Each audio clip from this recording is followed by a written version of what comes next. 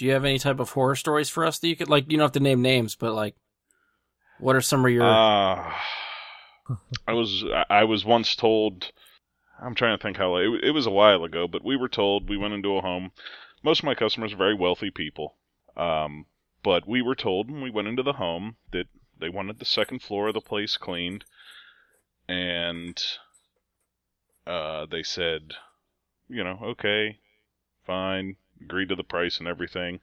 We went to go up the stairs, and they said, oh, no, the help has to use the back stairs. And these were stairs we were going to be cleaning in a matter of, an hour or two.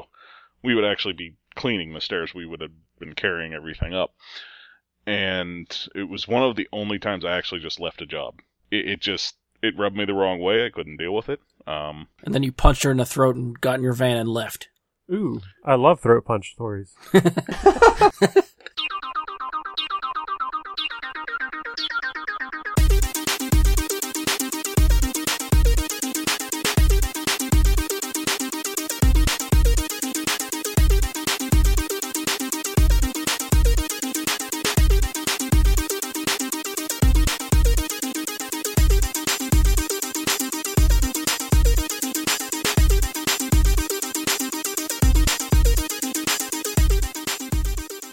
Hello and welcome to another episode of Brad Guy and His Super Friends, the podcast that takes a break from talking Star Wars movies to talk about Star Wars TV shows.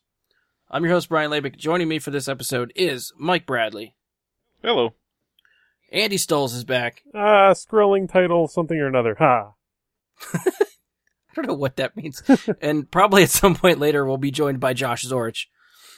He wasn't too into the Star Wars talk we'll probably be talking about, but he's going to be back later. But other than that, we're kind of back from the holiday. Christmas is done, New Year's is done. How was everybody's holiday? I'm asking you guys, not the listeners. Listeners can't answer me. Fantastic. Pretty good. Yeah. Yeah, Andy's been away for a while, so we finally got Andy back on the show after a couple weeks. Yeah. You missed it, right? You were sad. I was very sad. I was surprised you didn't see Rogue One as quickly as you did. I know. I was really thinking about going to see it opening night, but it just put it off then, and then like the next weekend I put it off, and then the weekend after that I was like, what the hell? Why have I not seen this movie like 4 times already? You could have if you waited 4 weeks. I mean, come on. Yeah, I don't know what the hell is wrong with me, honestly. I mean, honestly, after having watched it 3 times in about, I think, 4 days when it came out, I wish I had spaced it out more. Because like now I feel like I'd go in and I'd just be bored. Through a lot of it, because it's all just like, watch the same movie 4 times in any month, and you're going to be like, okay.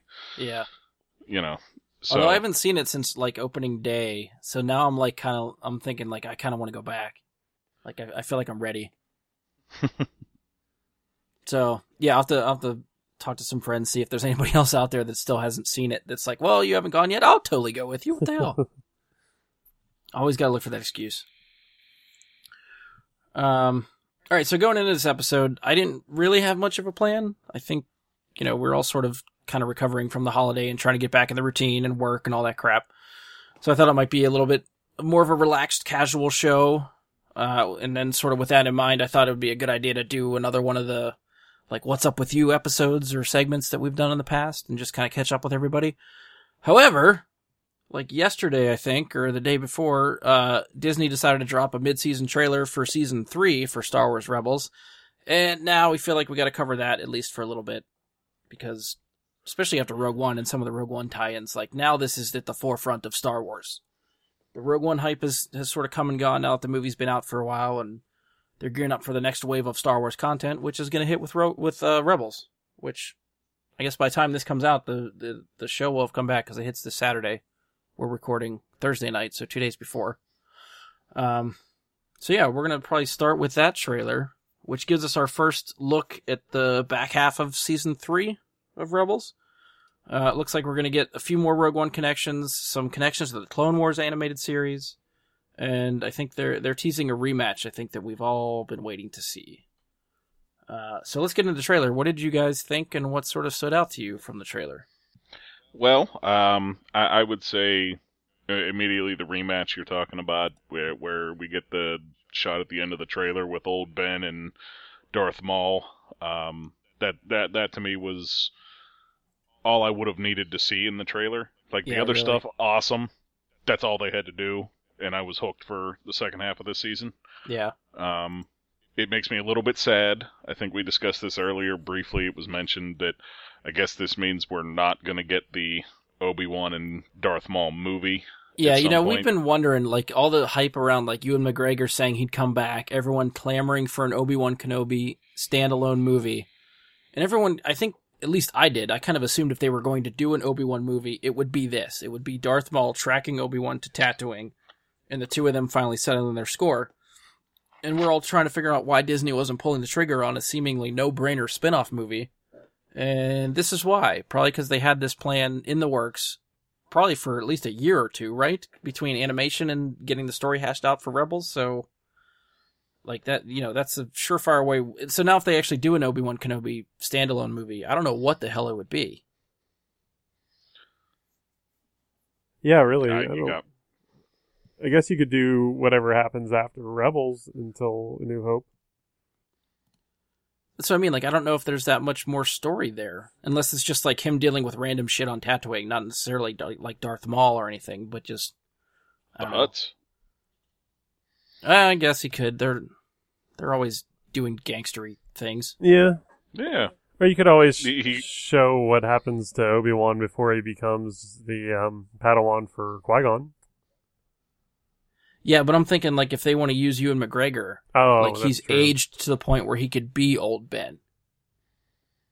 Like, if they did a younger Obi-Wan story, I mean, he's not right where he's not where Alec Guinness is, but I mean, we don't have Alec Guinness. We have Ewan McGregor, who would come back as Obi-Wan, who I think did an excellent job as Obi-Wan. So I think if you just give him the makeup and the gray beard and the gray hair, I think that could work. I mean, I want to see it, but I don't know that we're going to get it at this point, because it really is hard to contrive another storyline unless what we see there is a tease to the movie. I mean, for all we know, that's not going to culminate with Rebels. Oh, that would be such a dick punch if they show it in the trailer and they're like, oh, nope, you're not going to get it here. Disney is a bunch of unethical dick punchers, yes. They should put that on the posters. What do you mean, like Star Wars Episode 8? It's brought to you by a bunch of dick punchers. Like...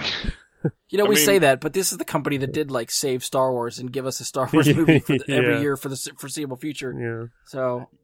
Yeah, I'm not complaining about what Disney's doing with Star Wars. They're massaging my dick. They're not punching me in the dick. Alright, I think we need to move on from that stuff. Because this is Disney we're talking... Yeah. This is Disney we're talking about here. They make mostly stuff for kids. That's true. They might not appreciate my analogy there. No. Any sponsorship we may have had from Disney in the future is gone. True that. All right, yeah. So we will get. I'm assuming we're assuming we're going to get the eventual rematch with Obi-Wan and Darth Maul, which is going to be. I mean, they've been leading to that during this season, so yeah. I'm figuring that'll probably culminate. I don't know how early we'll get that. I feel like it's going to end the season. Oh yeah, it'll be the cliffhanger. Well, it's also old Ben too, because I mean he's not quite that old. I don't think at the beginning of Rebels. I think that's going to be almost like a future thing, isn't it? Well, the transmission that we get, the hologram that is in Kanan's holocron, is basically the message he gave in Revenge of the Sith. So that would have been like 20 years earlier. Yeah. Okay. So that's why he looks a lot younger then. Yeah. Well, I guess we'll have to see how they play it out. Yeah. Because... I was actually, and I've tried listening to the trailer a couple times. I don't know where they get who does the voice for Obi-Wan. It's like spot on with Alec Guinness. I was like, what the hell? Yeah. And I don't know if it's just like that one line that they just took clips of like Alec Guinness's like dialogue from A New Hope and just cut it up or melded it together to make a sentence. And if that's how they're going to do it, this could be crazy uncanny. I mean, all you have to know about that is look at like Frank Caliendo. I mean, he's impressionist out there, good, Kevin Pollak. I mean, Yeah. there's guys out there that can really nail a voice down. Kevin Pollak So- doing oh god, what's his name? Alan Arkin. He does Alan Arkin really well, and he does Christopher Walken really well too. Oh yeah. Well, I was just thinking because like there is a line of dialogue in The Force Awakens that uses old Ben's voice, and they cut up Alec Guinness to say the name Rey. They didn't Right. get a voice actor to emulate Alec Guinness. They used dialogue and cut it up to make it sound like him. In The Force Awakens? So conceivably, what? In The Force Awakens? Yeah. Yeah. At the end of They- Rey's vision, it said, like, you hear a voice that is Obi-Wan's. Well, it starts out old Ben. He says Rey. And then these are your first steps. And these are your first steps was Ewan McGregor. And Rey was audio compilation of Alec Guinness. Huh. Like, I think they took him saying afraid and morphed it into Rey. So, conceivably, if they wanted to, they could cut up a bunch of dialogue like that. But yeah, I think if Obi-Wan is going to talk in this show and use a lot more new dialogue and not necessarily be able to rehash stuff he said in A New Hope, then yeah, it probably would be easier to get some sort of voice actor to do Alec Guinness. But yeah, whatever they did was fucking spot on. I couldn't believe how good it sounded. Yeah, I mean, they are good at finding things like that when they want to. Yeah. So, if it's... I really think there's going to be a good bit of dialogue there, so I would doubt that we're going to see it be the mashup, but I guess we won't know till we know. But Yeah. I don't think Darth Maul's going to land and just clash, so... Yeah. Yeah, alright, so let's sort of spin there. Do we think that Darth Maul's gonna die? It's a good question. Because we obviously know Obi-Wan lives, and I feel like this is gonna be a fight to the death. I don't see one of them, like, them just parting ways and walking away. So I feel like Obi-Wan's gotta put him down for good, right? You would think. I kind of thought he was dead after Phantom Menace, so fuck. Yeah, he cuts him in half for a second time, and then Maul comes back somewhere later down the line. Yeah. Yeah. I mean, I was going to say, we're going to have to see, like, a lightsaber straight through the forehead and out the back to be like, okay, he's dead. Yeah. There's no question this time. He didn't miss any organs by stabbing him in the chest. He didn't, he's definitely dead. Or he'll chop him in half vertically. Oh, yeah, cut him in half the other way. Yeah. Yeah. Shouldn't be any then he coming will back have- from that. He will have at least got half of Drawn and Quartered done for Yeah. Darth Maul over the day. So, I mean, who knows? I mean, honestly, part of me hopes that they just do end it and eliminate that hope of some ridiculous cyborg Darth Maul showing up later. Yeah. Because however it ends, he would be cut up even more. Like, he'd lose an arm or both arms or something. He would be even worse off. Robo Maul. And Poor man's Yeah. Darth Vader. yeah, exactly. And I don't think I want that. If I was going to get Darth Maul back, okay, so the robot legs and everything, fine. Just go ahead and have it be a shocker turn up later. But with Yeah. everything we've already gotten, it's kind of like, end it. I want to see it end.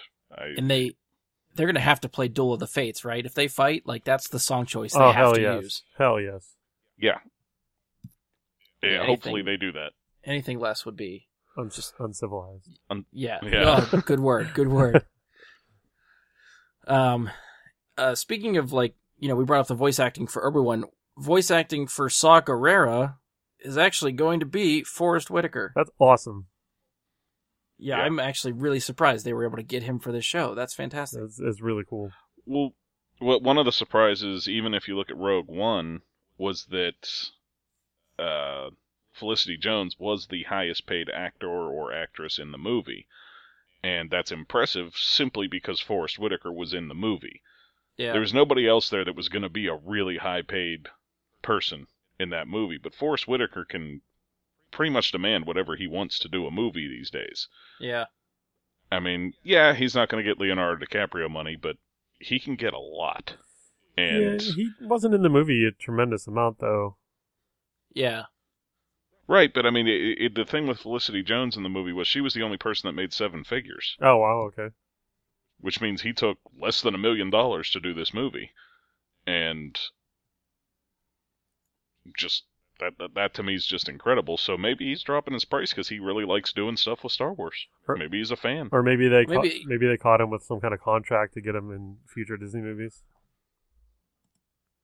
Or, I mean, it could Could have be. just been like, hey, if you're going to play this character, you also have to play him. We have a plan for him in animated form. You have to come and do a voice. And I feel like traditionally actors almost like doing voiceover work because it's like a couple days' work and they still get paid for that. Yeah, they can roll up in their fucking boxers.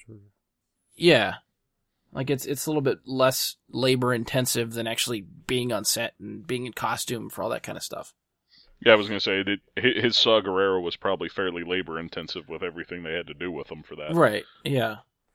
So I had one gripe about Rogue One. It's not spoilery. Not to interrupt the Rebel talk, but did the Darth Vader helmet bug you guys, like right around the neck area? The Darth Vader's helmet? Yeah. No. Like the I didn't notice transition from anything. like the helmet to the neck to the chest, like really bugged me for some reason. It didn't look right. too long or something? Yeah, too- or like it was exposed, or it didn't look like because I watched A New Hope after it, and I'm like, it didn't look like that at all. So I don't know. It looked flim flammy. It's the first I've heard of that word. Well, I would say they probably just had somebody with a longer neck in the... In the suit, maybe? Costume? Yeah, instead of David Yeah. Prowse. I don't know. But that was my only, gripe about the movie. Okay. Are you excited to see Saw Gerrera in Rebels after you've seen him in Rogue One? Yeah, definitely. Yeah, I'm hoping we get a little bit more backstory because they didn't really flesh him out too much in the movie. Yeah. Well, they did flesh him out in Rogue One. He got a lot bigger. Oh. Hopefully, he's less crazy in this one too. Even in the trailer, it doesn't seem like he's mumbling and whispering like Forrest Whitaker was doing. So, hopefully, we'll actually be able to understand what he's saying. Yeah. Yeah. I mean, the thing is, I mean, what they did in the Clone Wars with Saw Gerrera, and now we're going to see him again older in Rebels, and we see what he ends up as in Rogue One. Are we going to see what happens to him? Or why he becomes mechanical and needs the Yeah. breathing thing. Right. Are we going to see some tragic accident here happen? Or is it going to be just left up in the air? That's a good point. I think I feel like you'd almost have to, because I feel like this would ram right up into Rogue One. It's got to be a year or two away. Yeah. Yeah, that's what bothered me about the trailer for this second half of the season. I was kind of like, so he's still not in that suit, so okay, maybe we're going to see it. How many more years of Rebels did they plan? That was actually going to be a question for me. I don't actually know if they've confirmed, but I wouldn't be surprised if this is the last season. Really? Yeah. I don't, at the very most, I can see them doing one more. I think season 4 would be it. I think you may get the end of this season and then maybe instead of a 45-minute special like they do usually to open the seasons, maybe get an hour and a half special Oh, like a movie. to end the A series. movie. Star Wars Rebels finale movie. Yeah. Yeah. That would be cool. Yeah, I mean, they do I'd the dig long that. one to open each season, so I could see them doing a long one to close the whole series. Yeah, and I think if they did that, it would pretty much run right into Rogue One. Right, that's what I mean. Explaining how she becomes a general, if it's referring to her, I guess. Because, You Andy, know, I don't know if you saw, did you see the ghost in Rogue One? I did not, but I watched YouTube videos that pointed it out afterwards.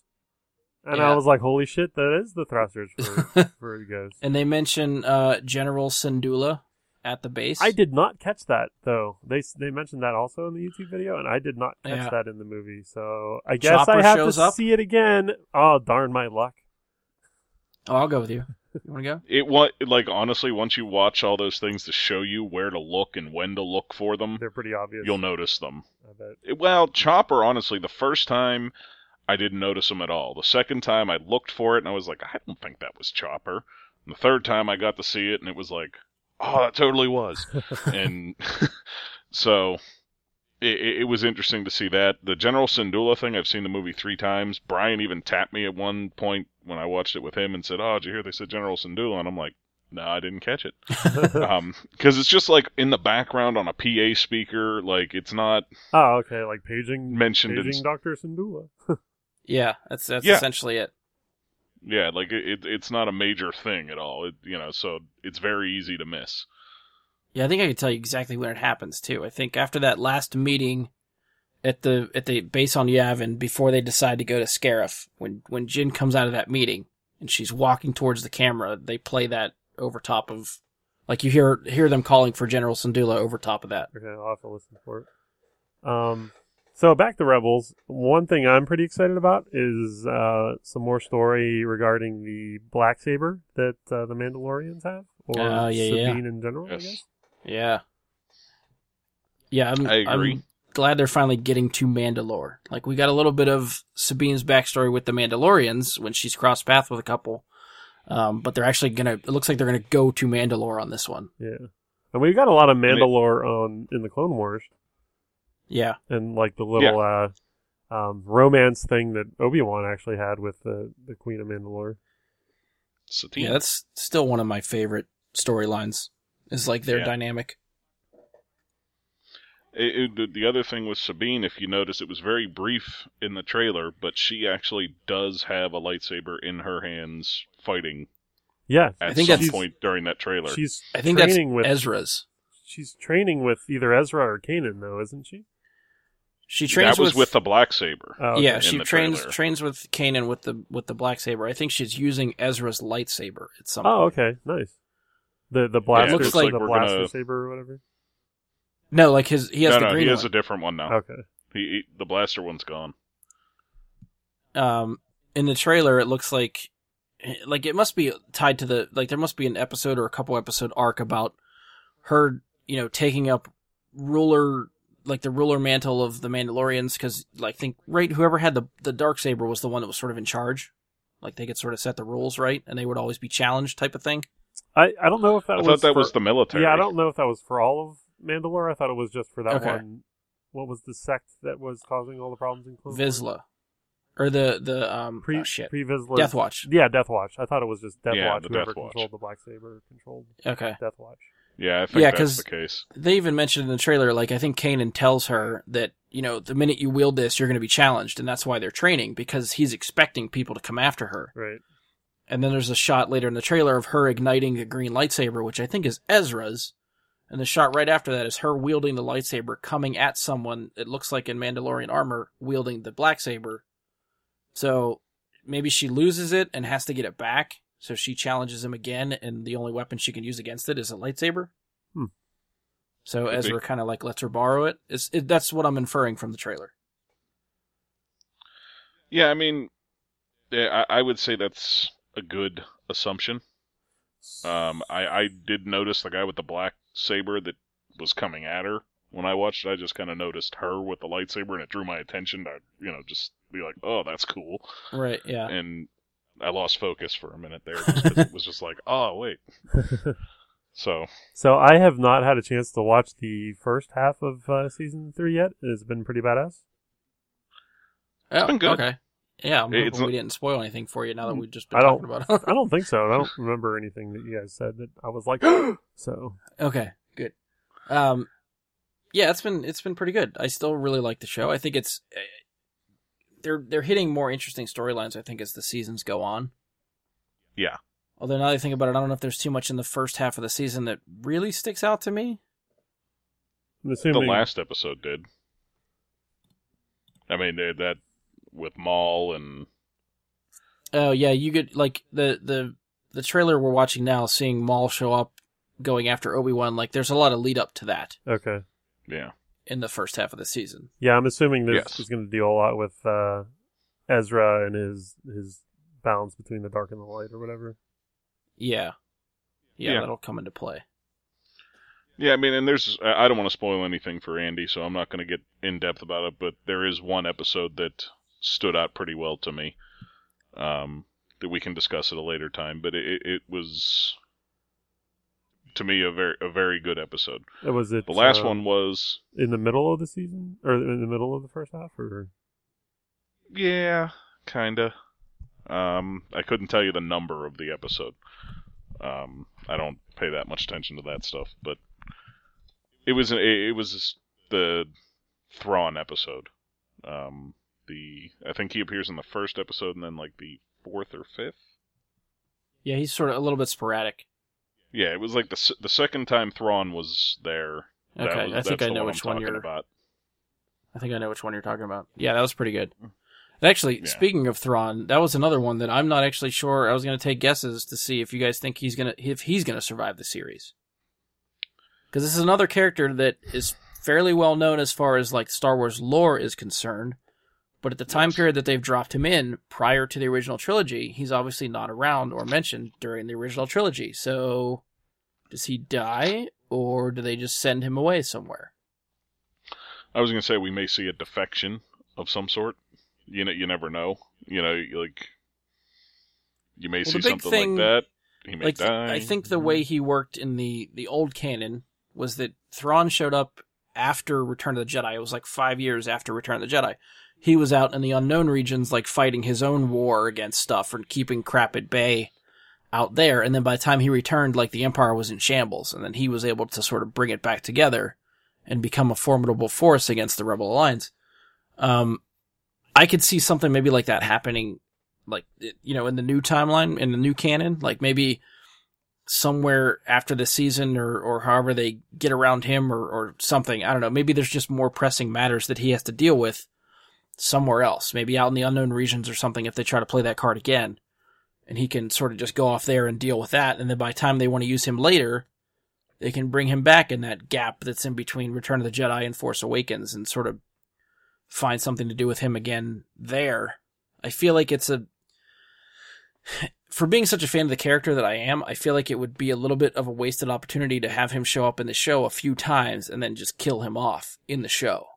I would like to see more of Thrawn somewhere else. I mean, the Emperor might send him to like the Siberia of the Star Wars universe, where he's just like in nowhere's land, like guarding some pipeline or some kind of shit like that. Who knows? I guess, if we're gonna assume that Thrawn's eventual plan against the Rebel Alliance fails, maybe he just gets demoted to the point where they just take him out of rank and throw him off somewhere. Yeah, So I could see that could work. Maybe the Emperor sends him to figure out how to chart the route to Tython.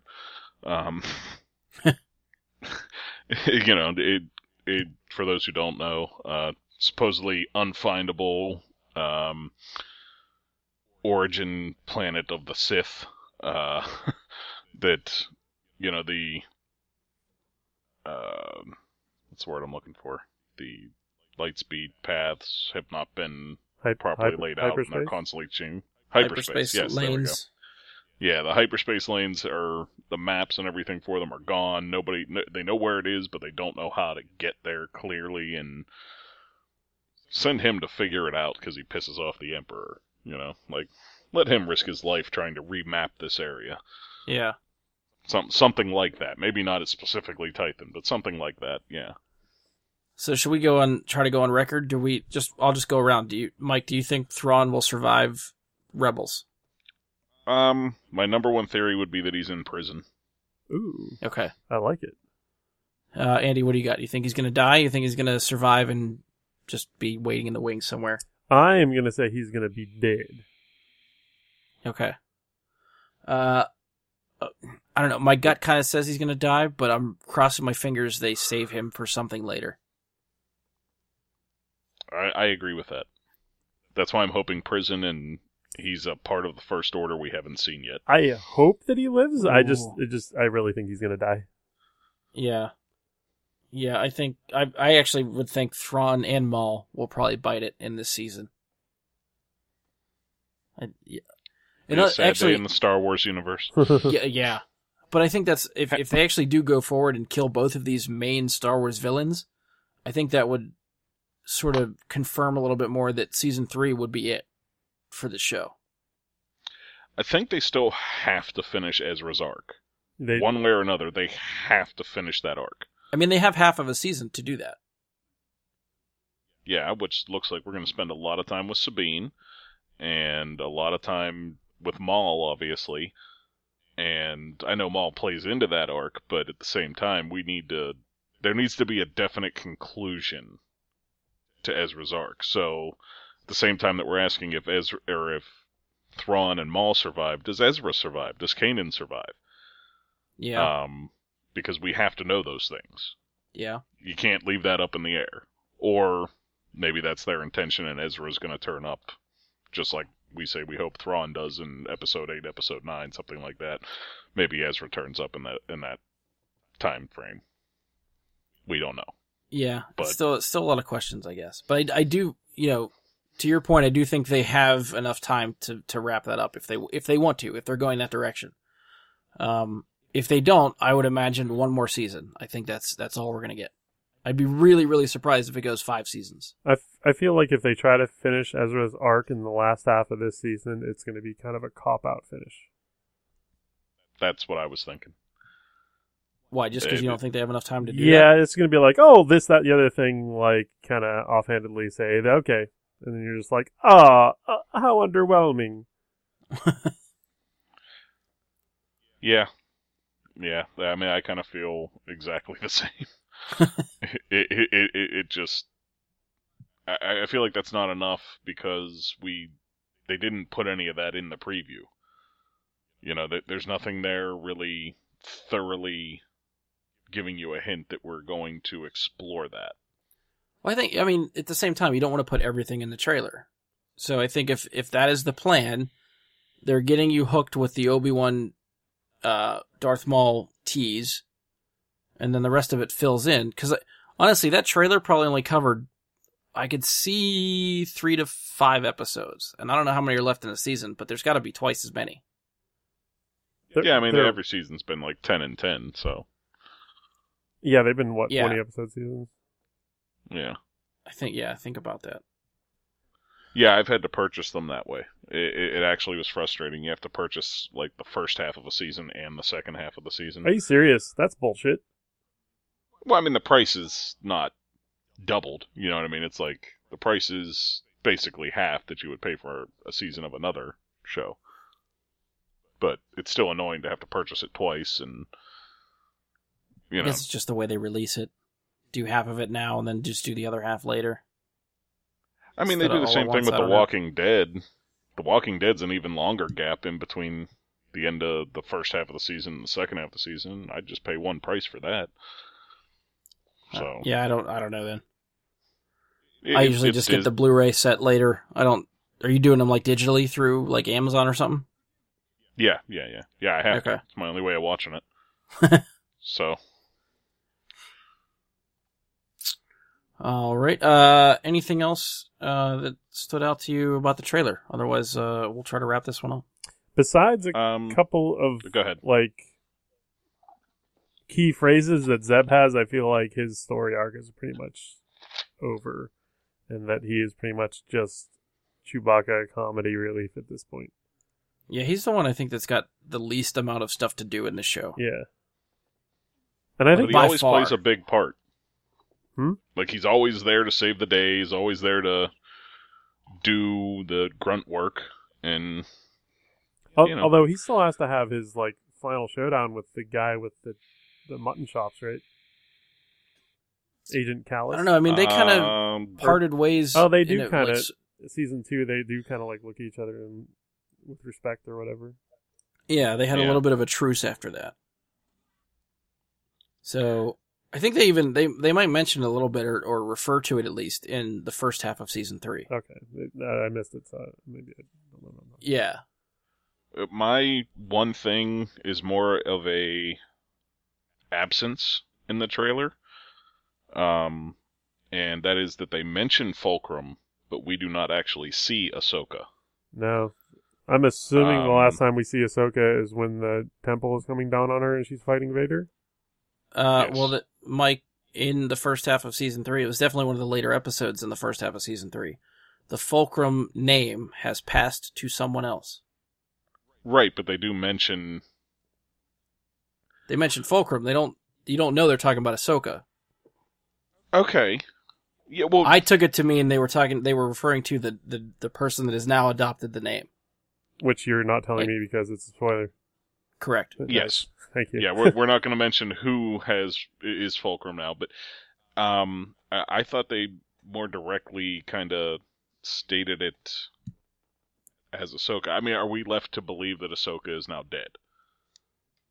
I do think her fate is left up in the air. Like, if they want to say she's dead, she's dead. If they want to bring her back, they'll find a way to do that. Yes, for ambiguous. Yeah. And that's exactly what I mean, is that something that, if they end this, and there's not another show coming with Ahsoka somewhere, where she's going to pop up in the next whatever show... See, I don't believe she'd have to show up in a show. Well, she'd have to show up somewhere. We need right, an end. and if they really want to conclude her story in a definitive way, I think it's more likely you'll get a second Ahsoka novel. Or a statement from Kanan when Ahsoka died at the temple. I mean, they could do, some sort of line of dialogue that flat out explains whether or not, what happened. Right, and I don't know that I necessarily would like that, but... Yeah, I think the off-screen line of dialogue is a cheap way to do it. I definitely think the character deserves more, whether that's something definitive in the show with her showing up again, or, I think, like I said, another novel I think would work. Do you guys think that we will see anything regarding Ventress anymore?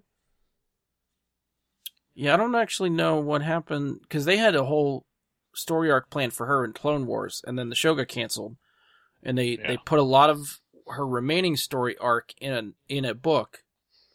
I think it was called Dark Disciple, with her and Quaylen Voss teamed up in a story. I don't know if that finishes her arc, or if that... I actually didn't read the book, so I don't know where it ends and what it sets up, if there's still another plan for her. But yeah, she could be floating around somewhere that we don't know about. It'd be actually be really fun to see her again. Yeah. Yeah, I mean, that's one I've actually seen recently. There's a very large petition out there to bring the Clone Wars back. Just to wrap up missing storylines and stuff like that. Yeah. And it's one that I hope comes through. I'd love to see them wrap things up with Ventress and a few other characters, of course, and see what happens there. They would really only need, one more season? Yeah, I think one more season of that show. Season, not that bullshit we got. Yeah, because I'm pretty sure story-wise, they at least mapped out pretty much all of the... it would have been a full season 6 if they were allowed to do all the storylines they had ready to go. Yeah, they just have to focus on wrapping up and not creating new. Right, yeah. Unlike the last season of Dexter. I mean, Jab, jab, jab. All right, anything else for Rebels? I think we covered that pretty well. Yeah. Yeah. I'm getting excited. And then like we said, I think blanket. Yeah, it's so comfortable. Star Wars. Yeah, by the time this it's got to be a Star Wars blanket. We're talking Star Wars. Oh, yeah. By the time this comes out, the premiere episode, I guess, of the mid-season will have aired. So I'm pretty sure that's what we saw Guerrero, right? Guerrero's showing up in the mid-season premiere. As far as that's what it seemed like. Yeah. Okay. Yeah, so we'll be able to see him early and see how long he sticks around and what they want to do with that. All right, so we'll move on to the other segment that we're going to do. We're going to try to do the What's Up With You stuff and catch up with everybody. So now that we've talked about our obligatory Star Wars topic of the week, like I said, we'll move on to the What's Up With You portion. So if you haven't listened to a past episode where we've done this, it's basically a chance for us to catch up with each other, sort of what we've been watching, reading, playing, all the kind of entertainment, pop culture stuff that we're talking about. It's not always really geek related. We pretty much cover whatever we've been into lately. And then sort of just to be clear with everybody, what we're talking about here, we're going to try to be very conscious of spoilers. I'm sure some of us here and probably people listening haven't seen or played or read anything that we're going to talk about, or we'll just assume that they haven't. It's hard for all of us to be on the same page as what we're sort of catching up with. So we're just probably going to try to talk about our own certain list of stuff and trying to give our own kind of mini review and whether or not we'd recommend it to each other, to the listeners, whoever, or if it's dog shit and we don't think anybody should watch it or read it at all. We can go that way too. So, if that sounds good to everyone, I don't know if we have any volunteers to go first through their lineup. I'm just gonna go ahead and say Josh should probably go first here. We should probably introduce Josh now that he has decided to come on to the show. That's one thing I forgot to do. I set up the whole segment and then totally forgot. I was like, wait, we have to include Josh in this now that he's here. I'm Josh. Terrible hosting duty. I am sorry. That's no problem. Actually, I can lead off the segment by saying that what I was doing during the first part of the show was watching Underworld Evolution in preparation for the release of Blood Wars this weekend. Of course. Which one was Evolution? Number 2. Which okay, I think is the best out of the series. That's the one with Marcus? Yeah. Okay. Yeah. And then That's one where he becomes like the half vampire, half werewolf thing. Correct? Yeah, well, Michael is kind of already half vampire, half werewolf. Marcus is the son of like the original immortal, and he's kind of like Marcus is the first vampire. Yeah, go back and watch those movies if you haven't seen them. They're awesome. So 3 is the prequel, right? Yes. And then I haven't yet to see 4, and then this new one's 5, right? It is. I probably need to try to refamiliarize myself with the 4th one, which was subtitled Awakening. As much as I love the series, it's definitely the absolute weak link for me.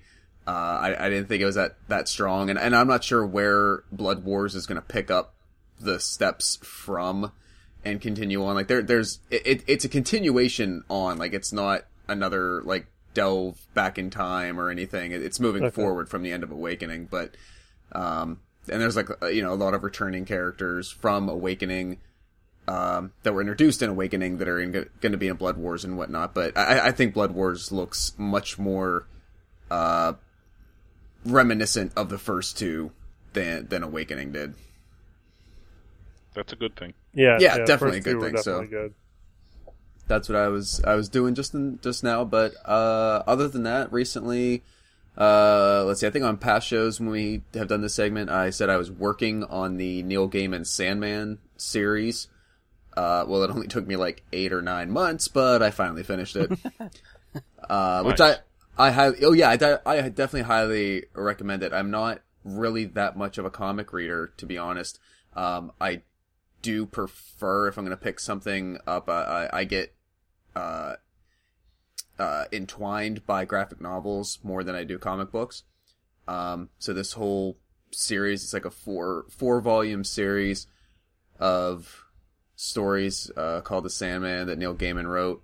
And then there's a 5th edition, a 5th volume that I guess he did with like a Japanese collaborator that's very unrelated to the other narrative, but no less compelling. It's really cool. But I think I've mentioned it before when I brought it up, but I was really now that I've experienced it, the source material, I'm really sad that the Joseph Gordon-Levitt championed film project fell apart. A year or 2 ago. I hope somebody goes forward with it, because visually and stylistically somebody could do something really, really cool with it. Like I'm almost thinking like Guillermo del Toro would be very good for it. I don't know if a studio would go that direction. But it sure definitely lends itself. Are moving forward. Even though Gordon Levitt, dropped from the project, I think they dropped because of like creative differences and stuff like that. But sure. The impression I got was that the studio was still going to move forward regardless. I don't know if they attached somebody or if maybe they're looking for someone now, but it seems like that film will get made eventually. I hope it does. I haven't heard any mutterings or seen any news headlines pop up about progress on it, but it could be a good product. That's a DC Vertigo thing? Good question. I'd have to double check. I'm not I entirely want to say sure. yes. I think it is. I think it's definitely in the general DC umbrella. I don't know. Yeah, if it's whether it's Vertigo or another one of their like imprints, but yeah, I believe so. That one comes, and then all we need is to get Alan Moore's Swamp Thing made into a movie, and I will be thoroughly thrilled. That would be cool. I actually think Swamp Thing would work better as a series. Like, if DC wanted to dive into the world of, like, Netflix-style series like Marvel did, I think Swamp Thing would have a really good home there. I can't disagree with that. I don't know why, but I feel like Swamp Thing is going to be a thing at some point. Like, I thought I read somewhere that movie is moving forward somewhere, somehow. I mean, is it Alan Moore's movie, or is it a... Oh, no, that I don't know. I mean, that's the whole thing for me, is it, like, if they're doing Alan Moore's story, I'm all for it. If they're just going to go throw some Zack Snyder onto it and say, make Swamp Thing, I'm not all for that. So... Yeah, I don't know the details, I just feel like I saw that headline somewhere. Yeah, I hope so, because before Sandman, I did read the Alan Moore arc, the Saga of Swamp Thing, which again was like a 5 or 6 volume set, which again was really interesting, really compelling, went off in a lot of different directions at different times, but like the first 2 or 3 volumes especially just really suck you in, to like the point where I had seen the 1980s Swamp Thing. I don't think I ever saw the second one, but it kind of... Alan Moore's arc kind of deconstructs Swamp Thing from the point where what that one movie presents of Swamp Thing, he kind of undoes his origin story in a way that like makes it irrelevant. Like, the point is not to care about the scientist who gets turned into Swamp Thing. It takes it off in the other direction of like, well, Swamp Thing is now a creature and a consciousness on his own. Sort of separate from the person he came from. And it goes a lot of really creative directions. So there's a lot they could do with it. So I hope somebody does something with it someday. Yeah, okay. Yes. Other than that, has anyone read Ready Player One? Yes. I kind of blew through that. And for me, I don't read very often and I don't read very fast. It takes me a while, a couple of weeks typically, to get through a book, or, in the Sandman series when I find time over several months. But had a high recommendation from friends of mine for Ready Player One, and picked it up from the library and got through it in about 2.5 weeks. It was really great. I can't wait for the movie next year. I think it's going to be interesting. But just on its own, even as a book, it's really really original and really creative. Yeah, if you are a fan of 80s culture and video games, you deserve it to yourself to read that book. Okay.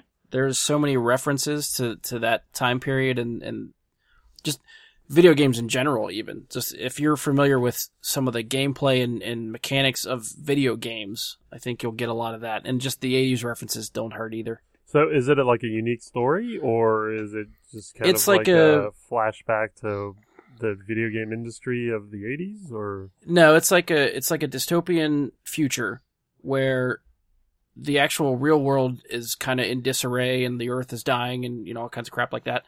And the only solace people have is to get into a virtual reality video game.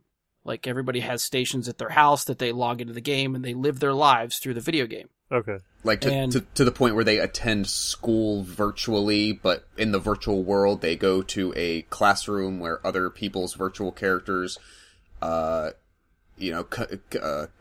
commiserate in that space, and a virtual teacher teaches the lesson. Like, there's a lot of real world operations, if you will, that take place in this virtual medium.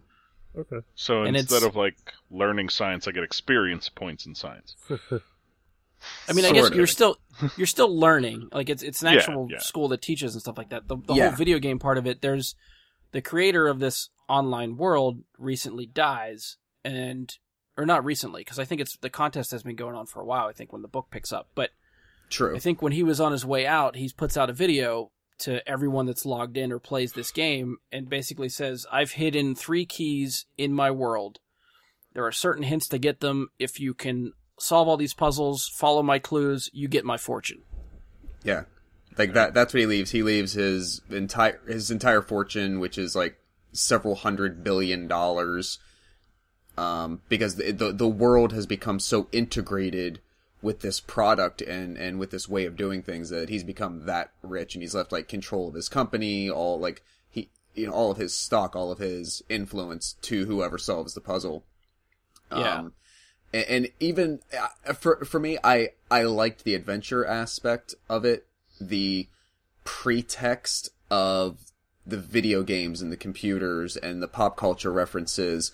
I guess for me, that was like icing on the cake. That was a way to get me keep reading with that, but just the puzzle solving aspect to it, the problem solving, the deciphering of everything, the deduction that had to take place. That is what kept me going. It's once you start, it's really hard to put it down.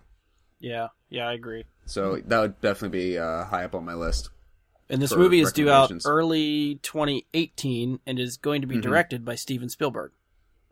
Yeah. Oh, wow. It's actually listed in post-production already. I guess they were planning on coming out December of 2017, and then they said episode 8 is coming out same weekend. So they pushed it a couple months to early 2018. Yeah. I mean, if it's in post-production, I mean, I guess there's a lot of special effects, visual effects they need to do, which given the story, I can kind of imagine, but if they're in post already, like at the end of 2016, by like November or December 2016, I was seeing it listed in post-production. Okay. I mean, I don't know. If they would put it out in like the fall, like September or October, I think that would be a fine time. But yeah, I think it's listed for like March of 2018. Yeah, I think that's right. And the other thing, I was just actually talking about this to a friend of mine, because he was near the end of reading the book, so him and I were talking about it. But just the amount of licensing that they might have to use for this movie because of all the references that are put in the book, like, I'm really curious to see how that pans out. That's true. Like, it's got like a Wonder Years level of licensing that they would have to do for everything. Although I imagine to some degree they had to get permission to use some of that stuff for the novel itself. I don't know. I feel like people could write whatever they want. It's just that visualizing it is where where it becomes the issue. Yeah, partially. I don't know the copyright laws well enough, but I imagine if you could make an argument that someone is selling their product in part by naming your copyrighted thing within its material, that to some degree they would have had to get sign-offs to use the things that he did. So, and then when you translate that from book to film, there's another world of additional licensing fees and whatnot you have to pay in agreements, and I get all that. But I think it could be pretty good. Yeah. Other than that, let's see what I do. I started watching a show from a couple of years ago that was on TV for like 1/2 season or something. It's called Terra Nova. Was that the dinosaur one? Yeah, like I guess it was on like network TV. It's okay so Fox. far. Yeah, I can kind of see why it didn't last. If it was any more than like the 13 episodes that I see, I probably wouldn't continue on. I'm about halfway through. It's okay. I think it was a good idea. It just maybe wasn't in the right place, right time, right recipe to be executed well. If that had come out right after Jurassic World, that probably would have been a hit. Yeah, could have been with different, and maybe not on network TV, not on Fox.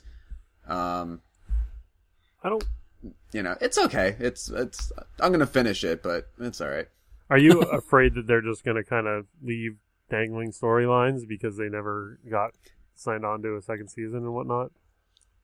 Well, I don't know possibly. No, I don't, because it's only 13 episodes. I don't know if they got canceled. I didn't look up enough about the show. I don't know if they got canceled halfway through or if it was a mid-season show. Or didn't get picked up. It was a complete season, but it did not get picked up for a second season. Okay. That would, because they were hour-long episodes and it was, a first season go, they didn't give them the full reins to go ahead and make 24 episodes. Okay. It was, they're giving them 13, gonna see how it goes for a quarter. Mm-hmm. And I guess it didn't get the ratings they wanted, and it got axed after one season. Mike, did you watch it when it was on? Yes. Okay. Oh, all right. Yeah. Yeah. Go ahead. I was just going to say, it's a show that you sit down and watch, and it's okay. Like Josh said, it was okay. It wasn't something where I'm going to be banging down the doors asking for season 2, like people do with Firefly. Yeah. I'm not going to do that, because it wasn't that level. It was good enough. Yeah. So given all that, Andy, I guess to answer your question, if there happens to be unresolved storylines or cliffhangers, I probably won't be that tore up about it. Okay. But I'll see it through to the end. I guess lastly, I can't believe it took us this long. Sarah and I just finished Luke Cage last night. Wow. I was actually, when I was putting together my list, I was thinking about this because we did the first impressions and then never went back to get our final thoughts, like after we finished the show. Yeah. I maybe finished it a couple weeks ago. It's something that I think we have to do, but it's been so long since I watched it now. I don't remember half the stuff that I watched now. And it's not that I didn't like it. I did like it. I don't know how much of a discussion we'll have because I don't remember too much. Yeah, I remember the final battle with Diamondback and how cool that was, and I'd have to go and watch again to actually have a discussion on it. Well, real quickly, let's just, because Andy, you said you finished it? Yeah. All right, without trying to get into too many spoilers, we'll sort of just have our wrap-up discussion now if we want, since we've all actually watched it now and finished it. Because that was the problem. It was I think Mike finished it real quick. I might have been the second one to finish it, but I was weeks later, and then it was finding anyone else that had finished it to try to talk about it. Nobody else had caught up. So it just kept getting put to the back burner, and now that we're all sort of on the same page, I guess we can sort of try to talk about it at least quickly, if we want. Sure. Go for it. All right, well, Josh, what did you think of the show as a whole, then? It was... I guess I found myself hooked more at the beginning, and there was maybe this lull that it hit in a big section of the middle for me. Mm-hmm. Now I do easily acknowledge that, as a 30-year-old, white guy who grew up in the suburbs of Pittsburgh, there's a lot to that, the way that they made that show, that I was not going to be affected by it in the same way that, just being blatant, that a black viewer was going to have, especially one who was maybe in their 20s or 30s or middle-aged, who had grown up in areas of New York City or Chicago or,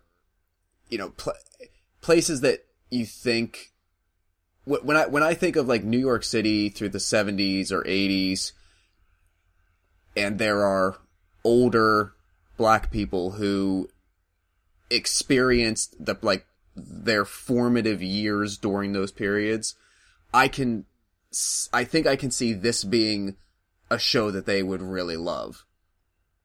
There's a lot to the character, to the history, to the community development, that is just, by definition, it's not going to work for me. But that's okay, because it doesn't have to. I don't always have to be the target demographic that has to be pleased. That I'm fine with that. Overall, I was really impressed by the caliber of the writing. I was really impressed by the caliber of the acting. I will say, I think I enjoyed Cottonmouth more than I enjoyed Diamondback. Yeah, I agree to that. As a villain, as an antagonist. But I was surprised by the end, how it kind of came full circle, almost back to the beginning, and so you were like not really sure whether any progress had been made or not. I was just going to say that. I don't feel like anything really happened. Like, you watched Pop the whole died. season and it was good and it was intriguing and whatnot, and then at the end you're like, wait, did we went back to go, but we didn't collect $200. I don't know what.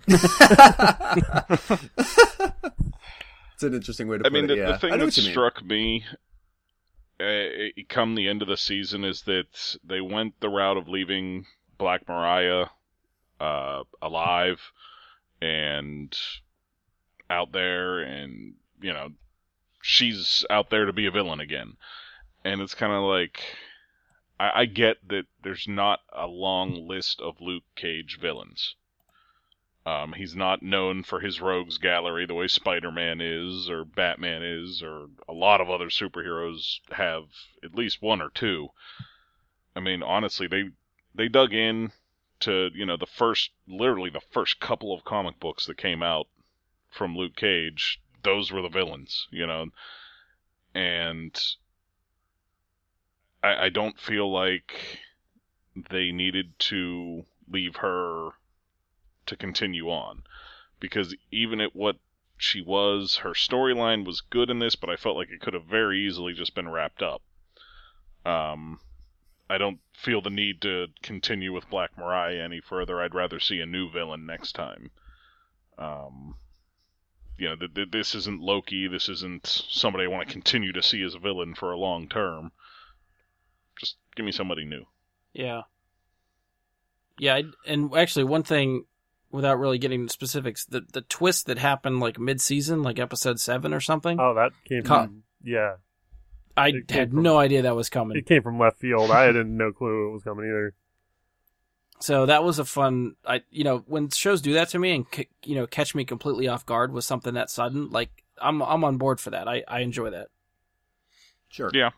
So if you think it's getting stale somewhere in the beginning, if you're starting to watch it, see how you feel after the twist in mid-season, and hopefully that at least gets you through to the end. So the next we see of Luke Cage, he will be with the Defenders?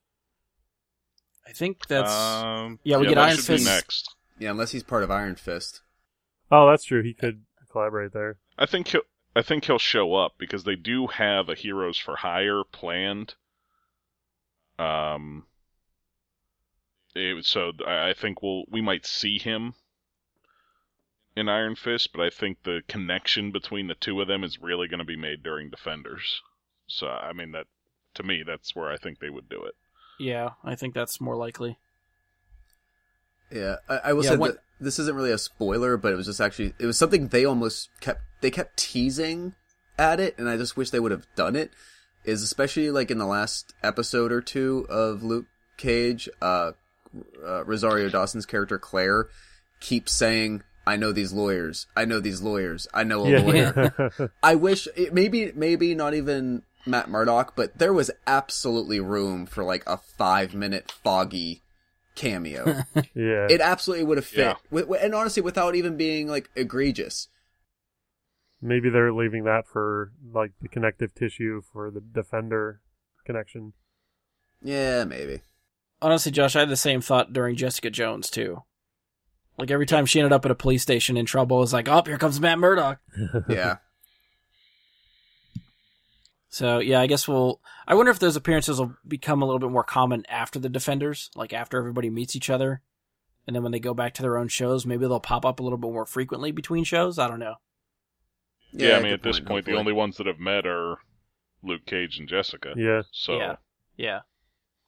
Who knows what we're going to get out of that after, I would say it didn't have the same effect on me as watching the 2 seasons of Daredevil or Jessica Jones, but it was a good stepping stone to get to Iron Fist, and so it hasn't, sullied me from wanting, that next path, so I'm glad we had it.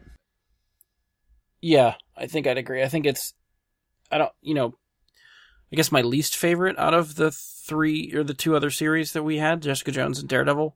I don't know where I'd rank it as far as like Daredevil season 1, season 2, that kind of thing. But Right. I think it was good. I liked getting more of the character. I'm anxious to see him play off more people. I think he'd work well playing off of like Jessica Jones and Matt Murdock and everybody. I loved his arc in Jessica Jones season 1. Yeah. So. Honestly, I mean, even in the comics, he plays Luke Cage's character so close and so well to what Luke is in the comics, and that's what Luke does in the comics. He plays off of other characters in the comics. I mean, the conversations between Luke and Wolverine, Luke and Captain America, that's where he shines. The conversations between Luke and some random person, it's not that exciting. But seeing him in, I don't know, take your pick, Iron Man, at odds with one another and in an argument is fantastic. Yeah. So I think that's the type of thing we want to see. Yeah, Defenders will be the next big thing, I think. I mean, Iron Fist looks to be good, and I'm actually really excited for that one. I think that's, March? Isn't that one hit in March? I believe. Yeah. So we have that to look, and then Defenders is end of this year, right? Sometime in the fall, like September-ish, maybe? Probably. Yeah, that's what they've been doing. It's like spring and then fall. Okay. Well, you figure, like, Jessica Jones was released in November of 2015, but I don't think Marvel did not have a November movie release that year. So 2017, they have Spider-Man in the summer, and they have Thor in November, so probably September would be a perfect time, like Luke Cage was. Luke Cage dropped in September because they had Doctor Strange in November. Yeah. So probably September would be a good time for them to put out Defenders, would be my guess. Yeah. So Iron Fist is, what, in a month or so? 2 months. Probably about 2 months. Yeah. I want to say the date was like March 13th, something like that. Yeah, I don't remember the number. I know there's a trailer out there that does give the actual release date. I just, for the life of me, can't remember what date they listed on there. Yeah. When it gets closer, I'll look at it and be like, okay, so it's that day that I gotta sit and watch this whole season. Apparently, March 17th. Yeah, thank God 17th. for Netflix releasing an entire season altogether. Yeah. Yeah, I'm a season Power 2 of watcher, Voltron's so. coming. Oh, I'm getting excited. I'm fucking pumped. That's in like 2 weeks. Yeah, I caught that trailer today. I'm getting pretty pumped for that one. Oh, there's a trailer for it already. Damn it. Yeah, I'll send it to you later. All right, so I think that's probably a good place to wrap up Luke Cage. I think we probably did as good as we're going to get for some of us not having watched it for like 3 months. Yeah. I think that's it. Josh, did you have anything else? Or was that the last one? No, yeah, I'll hand it over. Go ahead. Andy, I want to make sure we get in here with you before you have to jet.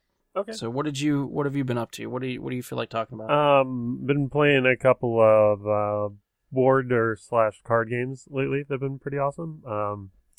We picked up Fallout Collector's Edition Monopoly. It's been pretty badass. Oh. Yeah, it's been pretty cool. The Collector's Edition has dog meat as one of the tokens you can take around the board, so it's been pretty cool.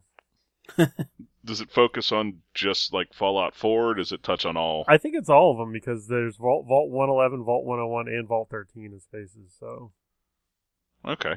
Which I think encompasses a bunch of them, but I've only played Fallout 4, so I don't really know. Okay, I've only played 3, so. So that's been pretty fun, but I mean, there's not much to say about that other than, it's Monopoly. So, yeah. you land on Park Place with a hotel and you are just fucked, so. Yeah. And for those who don't know, kids, if you haven't played Monopoly, get out there and do it. Yes, it's fun. It's quite. There's going to be an argument. Yes. People are going to hate each other afterwards. That's the fun part. Yeah. Get out there and that do whole "Do Not Pass Go" reference Andy made earlier will make a lot more sense. Yes. Yeah. Yeah. It's hard to imagine that references like that might skim over people because I feel like Monopoly is one of those things that everyone does, but maybe not. I also love the idea that like some 12-year-old is a habitual listener of this show.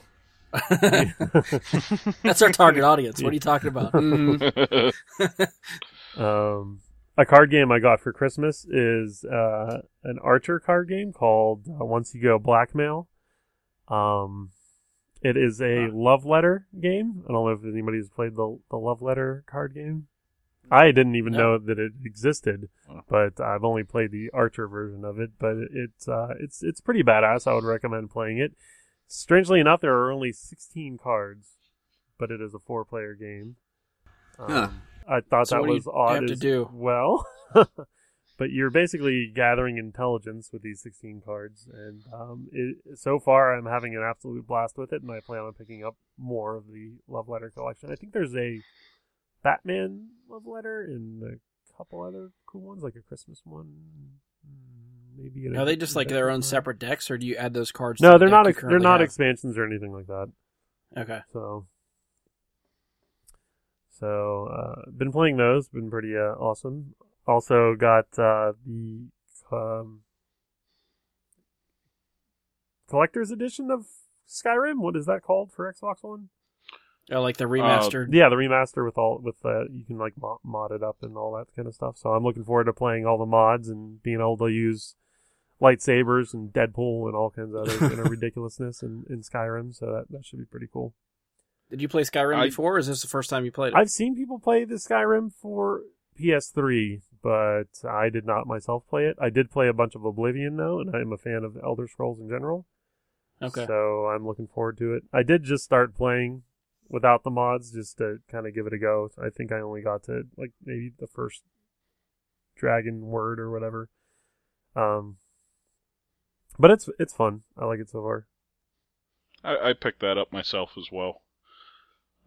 Just honestly, like I screwed up when I picked that one up because I played it originally on PS3 and I bought it for Xbox One and I thought I had played it for 360 so I could transfer like, your the save save games over, everything. Couldn't do it. So I because guess I was stupid. And I'm having to play back through everything just so I can get to a high enough level that the mods will be fun. Yeah. Because like it, like the lightsaber mod. If I get the lightsaber mod, I do not want to hack and slash at a mud crab. Yeah, I don't want to have to hack and slash to kill insignificant beings in this realm. So I want to kind of get there again and see how it goes. But that's a lot of a time investment, and your time is spent in Destiny right now. Yes, it is. But that's one thing I never really got back into is Destiny. I never, like, the Rise of Iron really didn't intrigue me at all, and I got tired of leveling up all my stuff, so I just kind of gave up on Destiny. But the only other thing else I have been doing is I picked up 2 volumes of He-Man and the Thundercats crossover. Yeah. Pretty badass. Nice. Is that all that's out right now? Is just 2 issues, or is there more? Third one just came out in December. I've yet to pick it up, but I recently read these 2. I think I read them yesterday, actually. But, yeah, pretty awesome. Skeletor and Mumra, both the antagonists for the different worlds. Skeletor for He-Man and Mumra for Thundercats. Pretty badass so far. Yeah. Nice. Nice. Yeah, some of those crossovers are just so crazy and weird that you just got to check them out and see what they're like. Yeah, like I loved watching He-Man and Thundercats like separately as cartoons when I was younger. So when I found out there was a crossover, I was like, "Ooh, giddy!" But I just found out that it's only a 6 comics crossover. So yeah, they're usually short runs. I mean, I want to say they did like 4 where they crossed over My Little Pony and Transformers. Oh my god. That's a thing? What the fuck? Didn't I see sometime coming up that like Justice League and the Power Rangers are crossing over? Oh, good lord. Yeah, I think I saw that too. Yeah, okay. The only way that I'm ever seeing another Transformers movie is if that's it. and you know what? The ponies have to be the antagonists. Yeah. Oh yeah, they have to be the bad guys. Absolutely. I want to see some dark and twisted, like 1980s Tom Cruise legend style demonic freaking ponies, and then I will go see a Transformers movie. Sold me. I'd be there to watch that one. Yeah. That's the can't look away thing. Yes. Andy, do you have anything else, or was that it? I don't know that I have been doing much of anything else. Oh, I've took to start rewatching the Super Mario Brothers Super Show on Netflix. Yes. Yes. And I was literally doing the Mario. Do the Mario! Take your hands from side to side, or whatever he does, you know? And it... Oh, wow. Yeah, quite ridiculous. I've watched 10 or 11 episodes, and they keep taunting me with, like, the Legend of Zelda cartoons and whatnot. Are those actually on Netflix in the Super Mario Brothers Super Show? Or is that something separate? I can't remember. No, if I it don't was remember. a part It's of the been so long Super since Mario I watched Brothers the Super show. Show. But they keep, like, they're like, hey, on the next episode of Legend of Zelda, I'm like, show me Zelda, please! But so is it painful to get through? Oh or my! is it just It's fucking horrible, man. I mean, the cartoons are not bad. You know, the cartoons are actually pretty enjoyable, but the Mario actor is just like the real life actor is just atrocious. Luigi, I can handle, but the Mario guy, I just the big question: would you rather watch Lord. the TV show or the movie? Oh my TV god! show. Drawn and quartered or hanged? I mean, I don't really. Yeah. I don't know. Burned alive? I can't. I don't know. I think I actually read somewhere recently that the Super Mario Brothers movie is going to get a Blu-ray release sometime within the next couple months. Okay, hands up. Who's going to get it? Oh, I don't see any hands. I might buy it. I'm not gonna lie. Oh wow. Okay. No. If I can find it for like $10 or lower, I'd probably pick it up. At least the movie has Bob Hoskins, and you know what? He's a pretty damn good actor. And John Leguizamo, I think, gave it their all. Yeah. Like, it's no fault of them. And Dennis Hopper, you know, not too bad a cast, but Hopper was fucking weird in that movie. But I'm just gonna go ahead and say this, Brian. If you buy that, you are encouraging future activity like that from movie companies. You're an enabler. I'm still waiting for my Super Mario Brothers 2. I figure if I buy the Blu-ray, maybe they'll do it. You know what? If Luigi jumps and kicks his little feet and hangs in the air a little bit longer because he did it in the movie, I'm all for it, okay? Especially if it's John Leguizamo again. Just to see... Maybe they have to, right? They start throwing Why not? radishes at people. Yeah, throw radishes, the princess can levitate. So I love have the Toad idea running around that fucking useless. since that movie was made, there have been like literally 68 other Super Mario games at like escalating levels of graphics quality. But for some reason, you guys assume that if they were to make a movie sequel, it would have to be based off of Super Mario Brothers 2, the NES game. It's gotta be, you know? Can we just go out on a limb here and say that there is 0 Super Mario Brothers games that have content that is worthy of cinema? Think about the games that are out there for Super Mario. He goes around collecting stars in Super Mario 64. Super Mario, what is it, Sunshine? He has the vacuum, where he just kind of sucks shit up into it.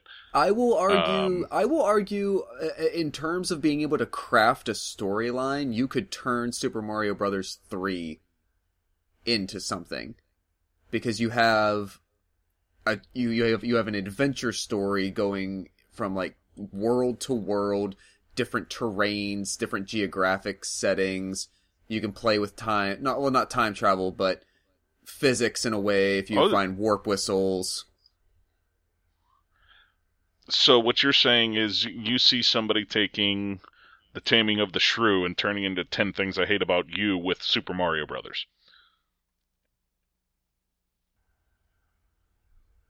Quite possibly. Okay. I definitely think Luigi's just... Mansion could be a movie, right? Is that the one Luigi trying to bust ghosts in a horror type setting? That would totally work. Was that GameCube? That was GameCube, yeah. I never got to play that one, but it did look intriguing. I mean, Mario is missing. where you just kind of roam streets. There you go. for John hours on Leguizamo end. headlighting Luigi's Mansion.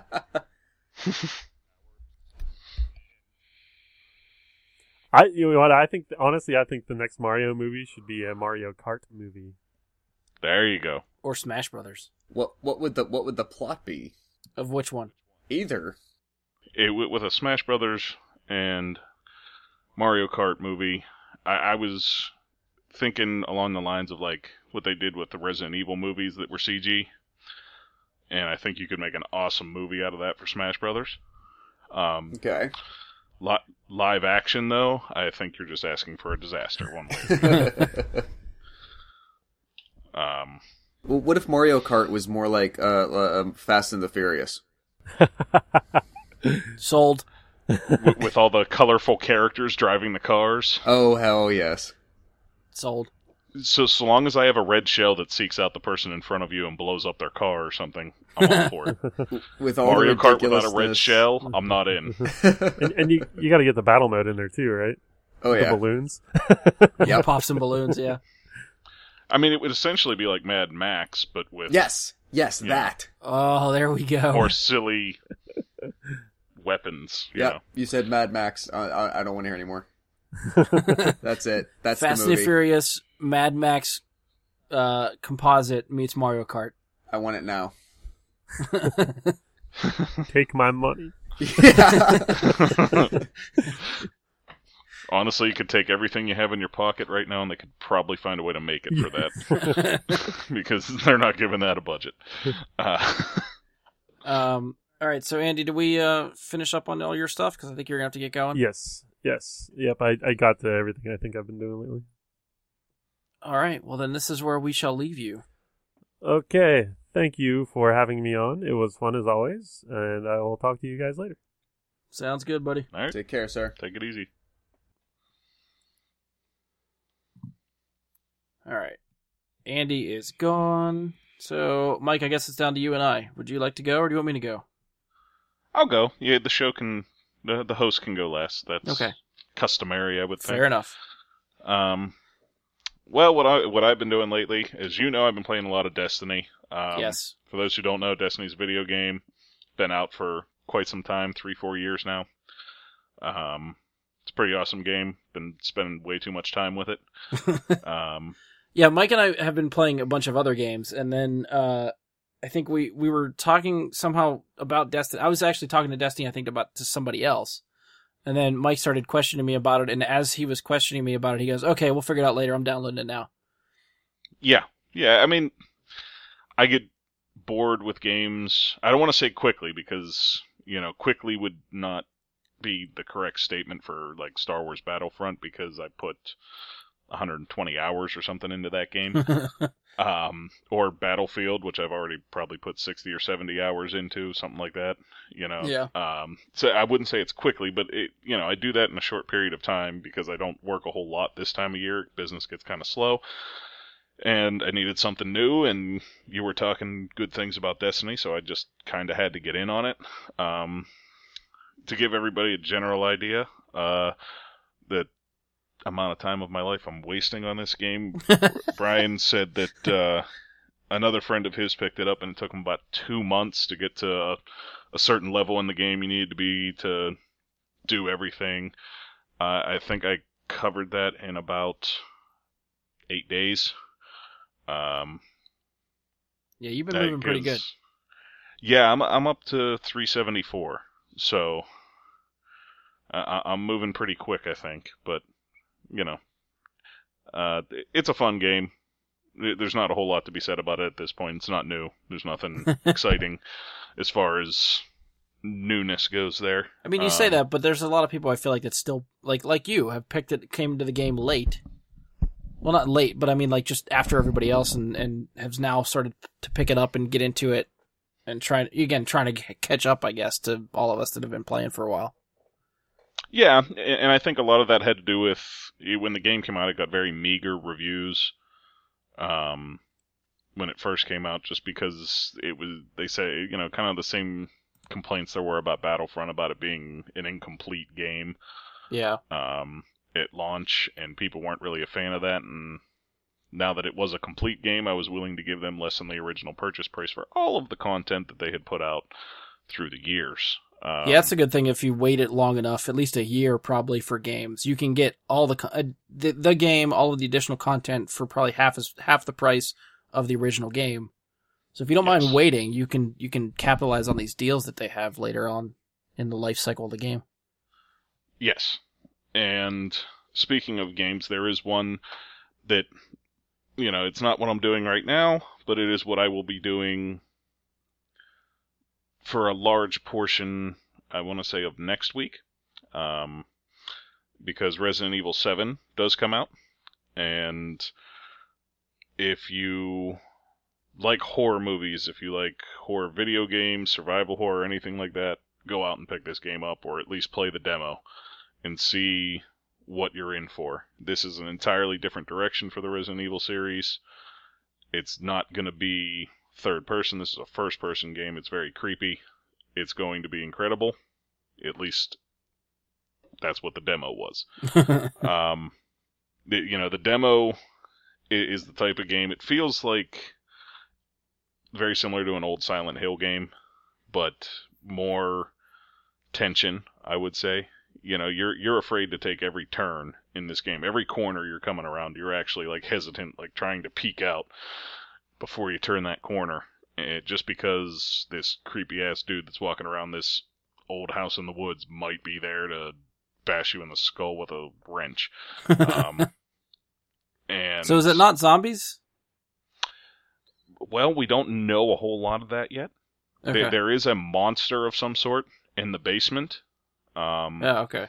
But in the demo, you don't, they're being very tight-lipped. It looks similar to something that appeared in Resident Evil Revelations. Okay. But there is no confirmation on any part about whether it is one of those or it's something else. And there's also no confirmation that what takes place in the demo isn't a hallucination, because you do wake up in a room where you were tied to a chair. The intro cinematic is, how you're tied to a chair in a room, and how a dying friend cuts your hands loose is how the game starts. And then you pass out and you wake up in this room alone by yourself. You don't know what's going on. So without knowing more of the story, it's hard to say whether there is going to be zombies or not. There's definitely something wrong with these people. Right. But you don't know what exactly. So. Okay, gotcha. Soon, I hope to find out. Yeah, we'll check in later and see what you think of the game later. Yeah. I mean, as a demo goes, it was actually incredibly in-depth for what it was. There was actually, I want to say 4 or 5 different endings to the demo that you could get. Mm-hmm. There was several different ways to accomplish a task. Basically, you wake up in the room and they're like, get out of the house. They don't give you any instruction on how to do it, what to do, anything like that. It's just, get out of the house. And there's several different ways you can do it. Some of them have bad endings, some of them have good endings. And very interesting in that respect. Okay. I'll move on from that, since there's not a whole lot to say more about it at this point. I did pick up, as I stated, I think before the show, and start reading the Ahsoka novel. The new Star Wars canon. I'm only about a chapter in, so once again, this isn't something I can say a whole lot about. Yeah. But it is something that I'm getting into. I've heard good things about that one. Yeah, it was one of the highest reviewed, is why I was thinking I was going to go with Lords of the Sith next, but I kind of shifted gears and said, let me read the Ahsoka novel. So I have high hopes for it. I love the character, so hopefully it's done justice in this book. Yeah. And for any who are interested and into it, the new season of Sherlock started this past weekend. First episode came out. If you watch the show, Moriarty's back, but I'm not going to give any spoilers on what happens in the first episode. Yeah, don't, because it's on the DVR. Watch it for yourself. I still got to watch it myself. Have you watched the first 3 seasons? Have you finished them up? Yes, actually, I was actually going to bring that up. I think when when it got to my turn, because I think it was prior to Doctor Strange, I was like, oh, I'm going to watch some Cumberbatch stuff. So I decided to do that one. I didn't finish the first 3 seasons before Doctor Strange. I did finish them after Doctor Strange come out. But yeah, the first 3 seasons I thought were phenomenal, and I was really excited to see season 4 was coming. I actually didn't know when it was coming out or where to watch it, so I just kind of figured that out the other day. Oh, okay. So I think the second episode is this Sunday, right? I think. Well, I believe so. I thought it was. Yeah, that sounds right. Okay. So yeah, hopefully this weekend I can catch up on the first 2. Yeah, it's one of those things that they are 1.5-hour episodes. You do got to have some time to sit down and watch one.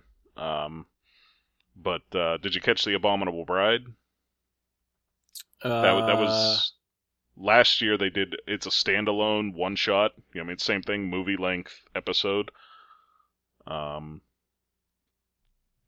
got to buy that. Like, you either got to find it separately or buy it separately. I think it is on Netflix. I was gonna say, I think there is a standalone episode on Netflix. I haven't watched it. If that's the one you're referring to, if that's the title of it, then no, I haven't watched that one yet. Yeah, I would watch that before you start watching the new season. Oh, it okay. does. It possibly could have implications. It's not, it is a Sherlock full-on deal. It's a take on it, but I think they're going to tie into it, personally. Okay, fair enough. Um, Have you watched all that stuff, Josh? Yeah, I have. Okay. Yeah, really enjoy it. It's very good television production. There's not a whole lot from the BBC that actually keeps my attention. Friends recommend things all the time, and it doesn't gel very well with me. But the Talking writing about Doctor Who? a little bit, and just in general. Not to say that it's not, not to say that BBC and Great Britain aren't making, good things. It just doesn't strike the right chord with me a lot of the time. Fair enough. But yeah, Sherlock, and to be fair, I think it's kind of the same attraction that like Sheldon has on Big Bang Theory. There's definitely something in the neuroticism of Benedict Cumberbatch's portrayal of Sherlock that draws you to him and keeps you wanting it. And then it's very smart. It's very smart writing, for anybody to be able to. It's almost like all those scenes are like reverse engineered. If they want to write this 2-minute monologue of Sherlock explaining how he deduced something, the amount of knowledge someone has to have about it, they have to come up with that on their own. This isn't just an actual human who thinks and knows all these things. Some writer in a room thought that a human could observe all these things around him and about other people just by all these little clues and all these little subtleties. And it's pretty incredible. Yeah. There is a good bit of it drawn from the Sherlock Holmes novels. A lot of the stories are direct, at least in the first 2 seasons. A lot of the stories are directly linked to stories that were told, I guess that's 160 years ago or so the first time. Yeah. And, like the Hound of Baskerville episode was, to me, one of the weakest episodes they did, but it played very close with a modern storyline to what the original story as it was told. And if you look at the titles of the episodes, you'll see which ones actually are based directly on old stories, because you can obviously go get a list of all the old Sherlock stories and read the ones that tie to the episodes to see how they compare. And you can't say enough, honestly. Sherlock gets you to watch, but Martin Freeman as John Watson, he keeps you there. Yeah, that's true. The two of them play off of each other so damn well that you can't not watch this. Yeah. When it's, you wouldn't think they would do so well together, but surprisingly they are perfect on screen together. John Watson's kind of a badass. Like, I was Yeah. a little surprised how much of a badass he is in that show.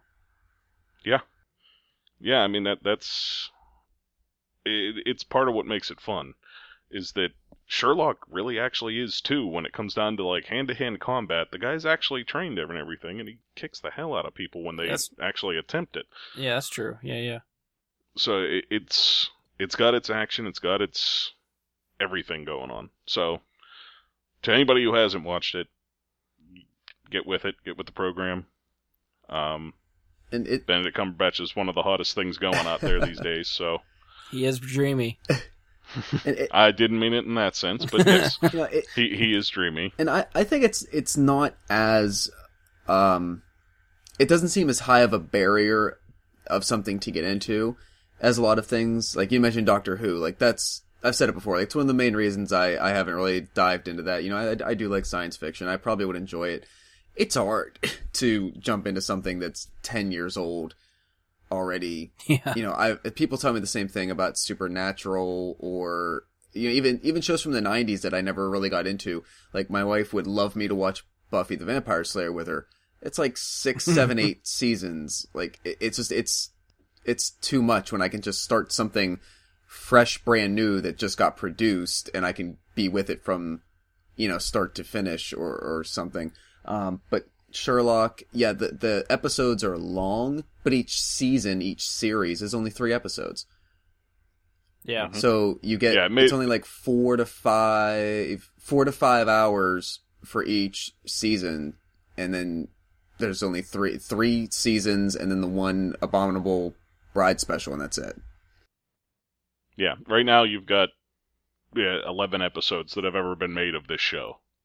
Yeah. And that does not seem very daunting to find time to watch 11 episodes. Whereas catching up on Game of Thrones is probably 80 hours of time that I have to find space for. At this point, yeah. So it's not necessarily that you don't want to catch up on Game of Thrones.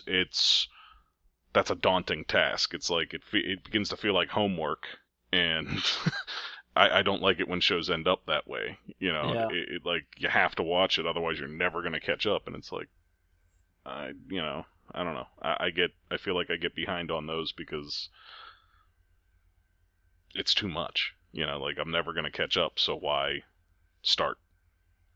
Yeah. Speaking of which, Brian, what are you actually spending your time on, as opposed to the stuff that you're not getting to? Well, I guess that would sort of get into my list. Mike, are you done, or do you have other stuff? Yeah, that's pretty much it right now. Okay, I didn't want to cut you off.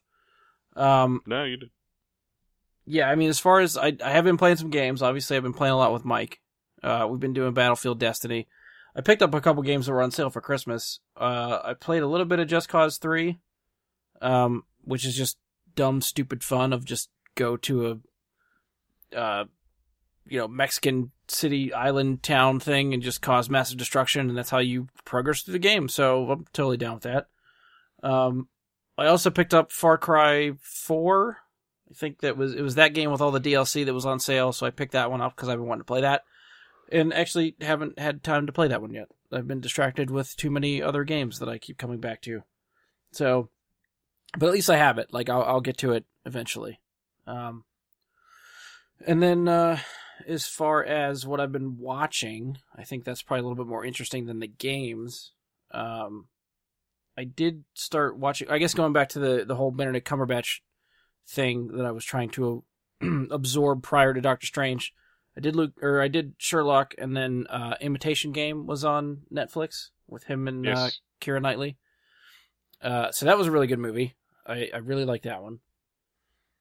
I watched that too. That was the code breaking, I think, in World War II? Yeah, they were code breaking the Enigma machine. Yeah, So I thought that was really well done. And I don't know, there was I've sort of been on a kick lately of based on a true story type movies. And I think I mentioned it maybe the last time we did this, but I'd watched Straight Outta Compton at one point, which was really good. I like that one. The one that I watched within the last week that I really enjoyed, that was actually I think it was one for best screenplay and maybe best drama last year, or 2015, not last year. was Spotlight. Did anybody see Spotlight? Yeah, that was really good. Spotlight. Which one was that? Spotlight was the Boston Globe breaking the story on the Catholic Church and all the priests that were molesting kids. Yeah, I did watch that. That's what's his name? The Hulk, Mark Ruffalo. Yeah, Mark Ruffalo's in there. Michael Keaton, Rachel McAdams. Yeah, I was really surprised how much I enjoyed that one. I think the story built up pretty well from like them just trying to research this one thing and how it grows exponentially into something a lot bigger than anyone thought it was. And how they deal with a lot of those realizations and how they get the story together and stuff like that. So it's odd. Like, it's not one of those movies I feel like I'd want to watch, like, going into it that I'd want to watch again. But immediately when I was done watching it, I'm like, well, shit, I have to watch this again. I have to show this to other people. I must find reasons to watch this. Nice. So I haven't done that yet, but I did like it enough that I feel like I need to watch it again. Another good one in that same ilk is The Big Short. Oh, yeah. I did watch that one, too. Yeah. Yeah, that was a fantastic movie. That one, I think, for me, took a little bit to get going, because, like, it was... The way it's edited and the story is put together in the beginning of the movie is a little bit hard to get on board with. Yeah, like I would agree. It's cut up a little bit weird, and the way they start to tell the story is a little bit... It's unique. So I think it all maybe makes after much more sense the second time. Yeah. That one I watched the second time just to make more sense of everything at the beginning. Yeah, so. I did. I think, the first time through, I think after like 10 or 15 minutes, I was in, and it was fine the rest of the way. But yeah, that was another one I actually really liked too. That was Adam McKay, I think, directed that, right? Yes. Okay. And yeah. He's normally like Will Ferrell jokey movie and like does something pretty serious that actually worked pretty well. Yeah. He got a few good jokes in there too. I mean, the whole let's cut to Margot Robbie in a bubble bath to explain this. Like he got his jokes in. Yeah, he did. Well, I think I think he was. You could tell he was passionate about the subject matter. I remember in the years following the financial collapse, he was somebody who was from Hollywood, was very vocal about his feelings about it. And I think even in not The Big Short, off the top of my head, I can't remember. Do you remember if he directed? I'm gonna look it up. Did he direct The Other Guys with Will Ferrell and Mark Wahlberg? I want to say yes, because I'm assuming most Will Ferrell movies are directed by Adam McKay. This is true. I'm gonna be there in 2 seconds. Yes, he did. So that movie came out in 2010, and I remember towards the end of that movie, it took this kind of sharp right turn. In talking about, like, the plot kind of ended, related to the financial collapse, even though it wasn't really integral to the rest of the movie.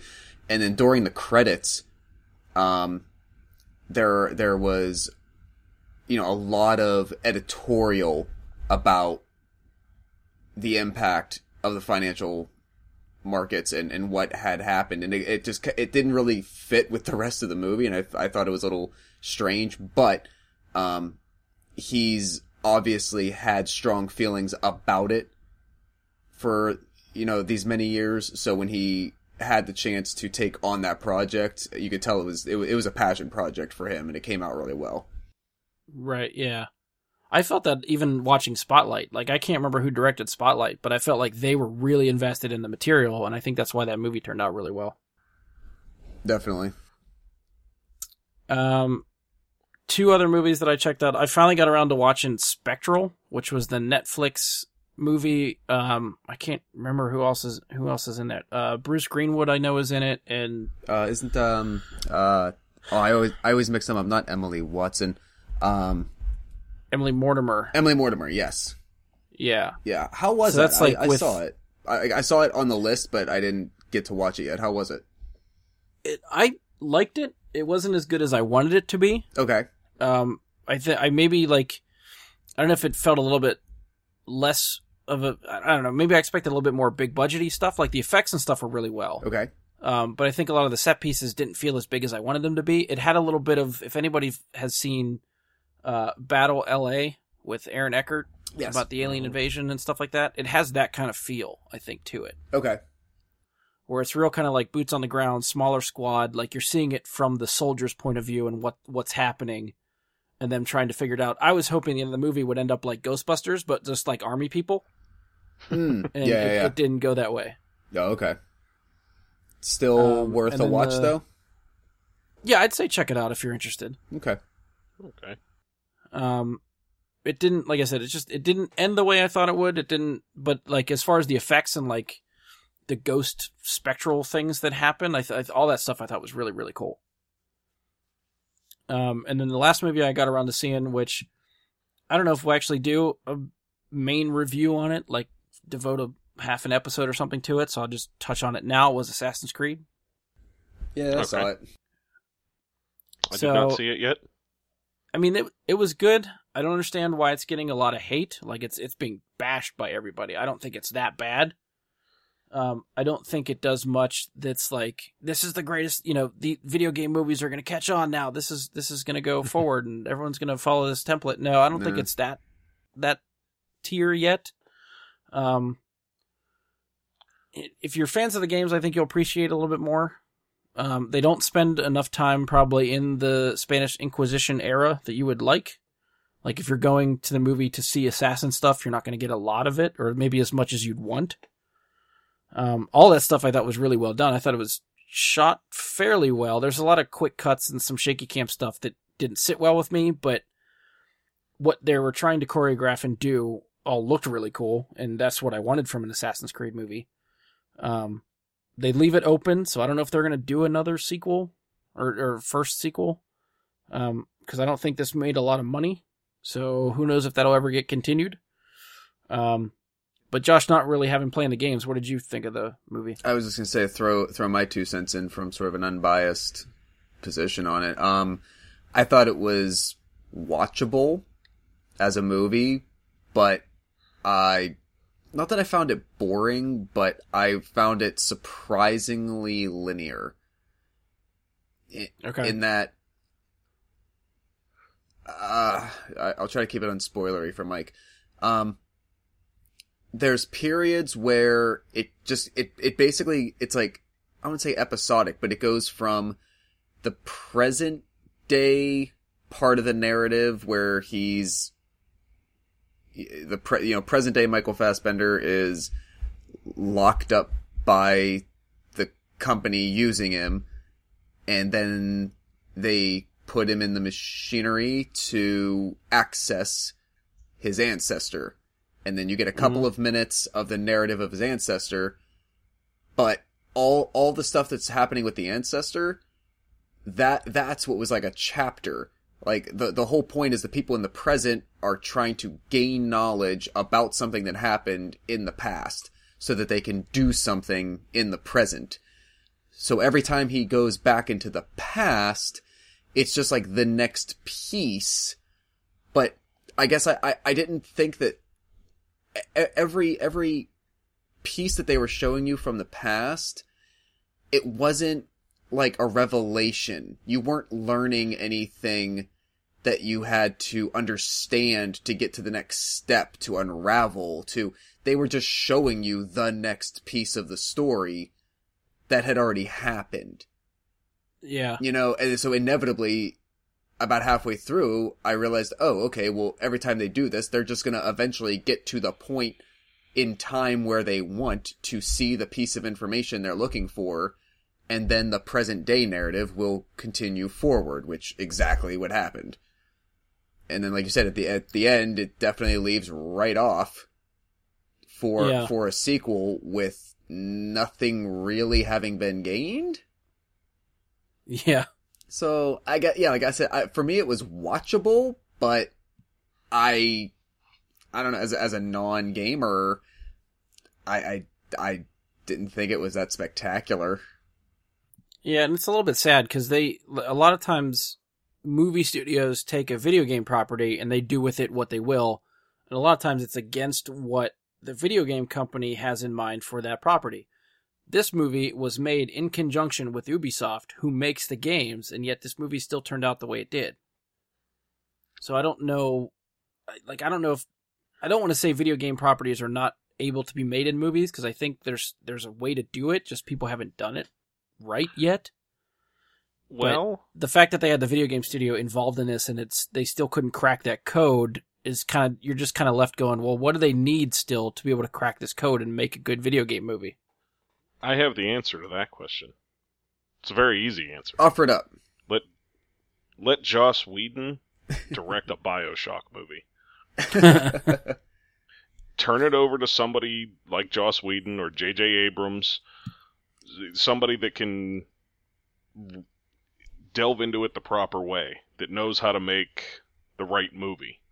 I mean, think about what a lot of superhero movies were before Joss Whedon got involved.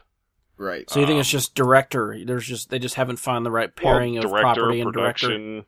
I mean,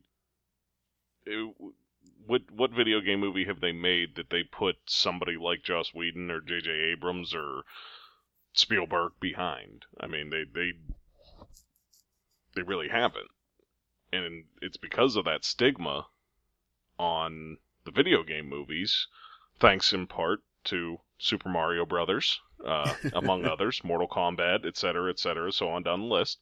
Yeah. It's going to be hard, but if you take a property that has the rich, unique storyline like BioShock, Mass Effect, to a lesser extent, but still there, Fallout, take something that has its own unique, but still doable storyline. I mean, a lot of the games that have that are very much dystopian games. And go with it. I mean, it's there for them to do. Yeah, the only problem with that is, like, a lot of those games, especially something like Mass Effect, like, as much as I love that game franchise, and I would love to see a Mass Effect movie, the amount of story that they put in one game, which you can play for 40 to 60 hours, I don't know how much they can fit it into a 2-hour movie. Right. And I think, for me, I know that's probably a big part of the reason that they're keeping me out of their market for their movies in a way, because a lot of the stuff for the last 15 years has already been so cinematic in scope to begin with that you have to condense and crunch it.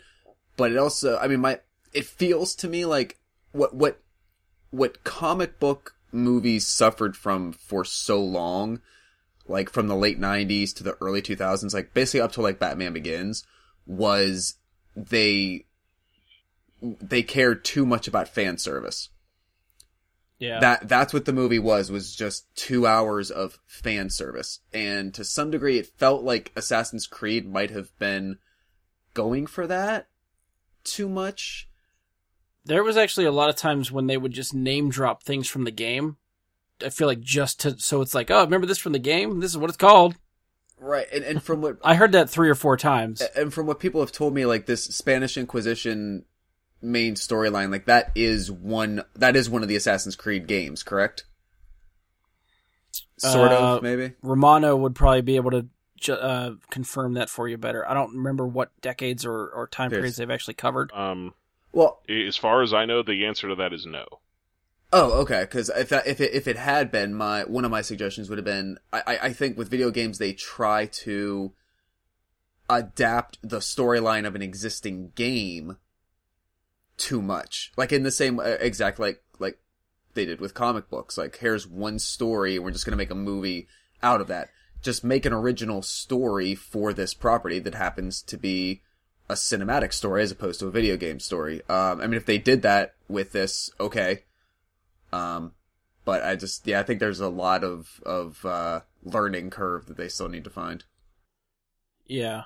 And maybe they're picking, like, sort of the wrong property to do. Like, I think to your credit, like, what you were sort of setting up, Josh, like, being able to craft a different story, but still using sort of like the framework of the games. The framework of the games that work well are the ones that have characters that people invest in. Assassin's Creed, even though I've played a couple of the games, the main character isn't usually someone that I'm really invested in. I think something like Mass Effect or the Uncharted series, you get so tied up in those characters and their personalities and how they play off each other that if you just take those people and put them in a different setting, not necessarily following the story of a game, but craft a story in that universe using these characters, I think that would work better. And I don't know if that's something that they've done before. Uncharted would be right at the top of that list, because every Uncharted game feels like a whole new experience. And it's, it's very Indiana Jones-esque. Yes. It has that ability to just be its own thing, that they just go, okay, so they did El Dorado, they did, this, that, the other, go do something else that he's chasing after this time. Yeah. That could absolutely work. And on the note of, do we honestly think that Clash of the Titans and Wrath of the Titans get made if God of War wasn't such a success? God of War would make a hell of a movie if they did it right. I was just talking to somebody at work where they were suggesting that Kratos should have just been in Clash of the Titans and just called it the God of War movie. Sure. It could have worked. Now it would feel like wrong to do a God of War movie. It wouldn't feel right because of that. Yeah, now it feels like God of War is copying Clash of the Titans. Right. And if you look back at the old stuff, essentially they kind of were, but the old things were so god awful that but there's a lot of games out there that could be transmitted into movies. And I want to say a Gears of War movie is in the making. It's that very early pre-production stage, and it's something I feel like that's another game they could tell a small story in. Just lay the groundwork of what's going on with the war, what's happened to the Earth in, a prologue, and move on into the battle that an individual group that they choose to follow is fighting. Yeah, if they set up the first movie as like investing in characters and building the characters, and that just barely sets up the story or the big like trilogy story arc or something, and then 2 and 3 hit them harder with the story now that your characters are developed, I think that would work a lot better. Mm-hmm. There you go. We cracked the code, Hollywood. Call us up. We'll craft you a story. Yeah, I want to say Christopher Nolan cracked that code, and we're just repeating the same thing for video games. There you go. Yeah. You'd think if it's out there, it'd be a little bit easier for them to follow that code too. But if we have to tell them, hey, we'll do that. It's Hollywood, man. You're going to get whatever they think is going to make money. Well, yeah, that's true too. And there's always going to be somebody in that room that knows absolutely nothing about what they're doing, that's going to have a lot of money behind it and all the input. Yep. So. Yep. That's everywhere. That's work. That's Hollywood. That's the world, unfortunately. Yeah. All right. So I had one other thing that I've been watching that I've been waiting to get into it. It took me a while. I finally got around to watching all 10 episodes of Westworld. Did anybody else watch Westworld or get into it at all? I would put that as something that's in my queue. Okay. Josh, did you get around to that at all or no? I did not, but unfortunately she is not around, but Sarah did. She watched the whole series. Yeah, okay. All right, you got to catch up then. Because I do think, like, if other people wanted to watch it, that's definitely something I'd do an episode on, because I thought that series was really, really well done. Okay. Okay. I think I'm glad that I didn't watch it like as it was going on, like week to week, because I think at that point in between the weeks, I would have like been looking for answers online. And from what I listened to a podcast where they talked about the series as a whole, where some of the people did that, and basically a lot of the fan theories that people were throwing out there early after like the first couple episodes turned out to be right by the end of the series. Now, if I would have read that stuff after 3 episodes in, and then by the time I got to the end, being like, oh, I read this. Like, I feel like that would ruin the viewing experience for me. So because I stepped away from all that stuff and I just watched it episode to episode, not really looking for theories or what stuff's happening, what kind of makes sense, the twists were intact for me when they happened, and I enjoyed the show a lot more because of it. That's good to know. Okay. That means, very simply, start watching it. Do not look at spoilers in any way. Don't look at anything that could spoil anything once you do. Yeah, I think that would be a good way to do it. If you like keeping that stuff intact, if you're one of those people that likes to speculate and like to look up theories and stuff like that and see before it happens, then by all means, go ahead and look that stuff up. But me personally, I enjoyed the experience not knowing any of that stuff going in. And it's... I don't want to say it ends on a cliffhanger. I think it ties up pretty well for a first season. I think I read too that the second season isn't coming until 2018. Ooh. So there's a while to go to finally, if you want to catch up on it, you don't have to do it right now. You got a while to wait for the next Sherlock one. all over again. Yeah. Yeah, I want to say I watched those original 9 episodes of Sherlock the first time 2.5 years ago. Oh, wow. So, yeah, it's been a wait. But yeah, it's one I've been interested in with Westworld. I just, they haven't got around to sitting down and watching it yet. But yeah, for anyone that doesn't know what it is, it's like I sort of keep describing it as sort of like Jurassic Park, but instead of dinosaurs on an island, it's robots in a Western setting. Like it's I guess somewhere in the future where a corporation or company has made a Western civilization that's inhabited by these robot android personalities that each one is set up and programmed to follow their own story, their own narrative, and then guests pay to come to the Westworld park. And as they walk through, they can pretty much do whatever they want. They can shoot and kill or have sex with as many of these robots as they want. And then whatever happens to the robots, they fix them up, they put them back in rotation, and then the next guest can come in and possibly interact with them or not. It's just, depends on the quote-unquote player when they're in there. And then there's certain rules set up where the robots cannot harm human beings and that kind of thing. And early on in the show, something happens where the robots start to behave a little bit differently, and then that becomes one of the mysteries of the show, and it builds from there. And by the end, there's all kinds of shit that happens. So chaos theory. Yeah. Yeah, I'd love to get into detail. So if you guys want to watch it, if you get around to it, let me know. We can come back to talk about specifics, but it definitely has a high recommendation for me. So if anybody out there wants to check it out, I highly recommend it. Cool. Excellent. Good to know. So that's all I got. I will leave one quick last note, only because the episode that we recorded last week. So Brian, if you remember, one of the first 5 episodes, I think, of Bry Guy and Super Friends, we did a movies for the rest of 2015 you're looking forward to. And on my list was a movie called The Walk, with it was directed by Robert Zemeckis, starring Joseph Gordon-Levitt as the French tight wire walker who broke into the Twin Towers in the 70s right before they officially opened, and strung up a high wire between them and walked across it. This was in 1974 or something. Well, I finally got around to watching it. It was a good movie. I actually liked that one. Yeah, it was pretty cool. I did not watch it. I refuse to watch it in 3D because I think it would freak me the fuck out. Because some of those angles are specifically shot for 3D. So if you see it in one of those 3D or premium format theaters, oh my god. Yeah, I can imagine that. Josh, I actually think I found your list now that you mention it. I don't have anything listed for your number 10. Okay. But Monsters 2 was number 9. Okay. Inside Out was number 8. Uh-huh. Pitch Perfect 2 was 7. Okay. The Walk was 6. Okay. Jurassic World was 5. Alright. Insidious Chapter 3 was 4. Good.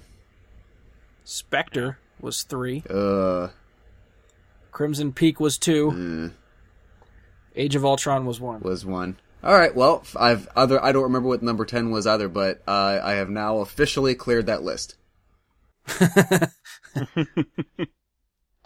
Yeah, that'll be all these lists that we make up, prepping for the year to come.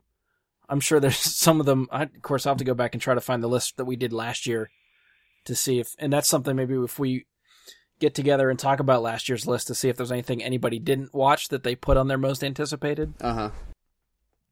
Because I'm sure there's some that people missed.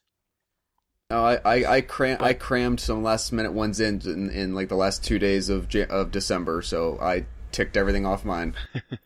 Yeah, there's still, I think, 1 or 2 that I want to try to fit in before we get to that episode, too. They're on my list. I still need to watch. I actually just watched The Jungle Book today. Okay. So I finally got around to what. Yeah, I thought that was pretty good. I don't know if it'll make my top 10, but it was pretty good. But as far as this episode, I think that is where we'll finish this one. So if you've enjoyed the show and you keep coming back to listen, please stop by iTunes, leave us a 5-star rating and review. That will really help us out. Be sure to share, subscribe, favorite the show so we can keep coming back to invade your ear space. You can also find us on Facebook. You can search for Bry Guy and his Super Friends or go to www.facebook.com/BryGuySuperFriends. That's our Facebook page. Leave us a comment, questions, like us, whatever you would like to do. We'll be there. And on behalf of Mike, Andy, Josh, and myself, thank you for listening, and we'll talk to you all next time.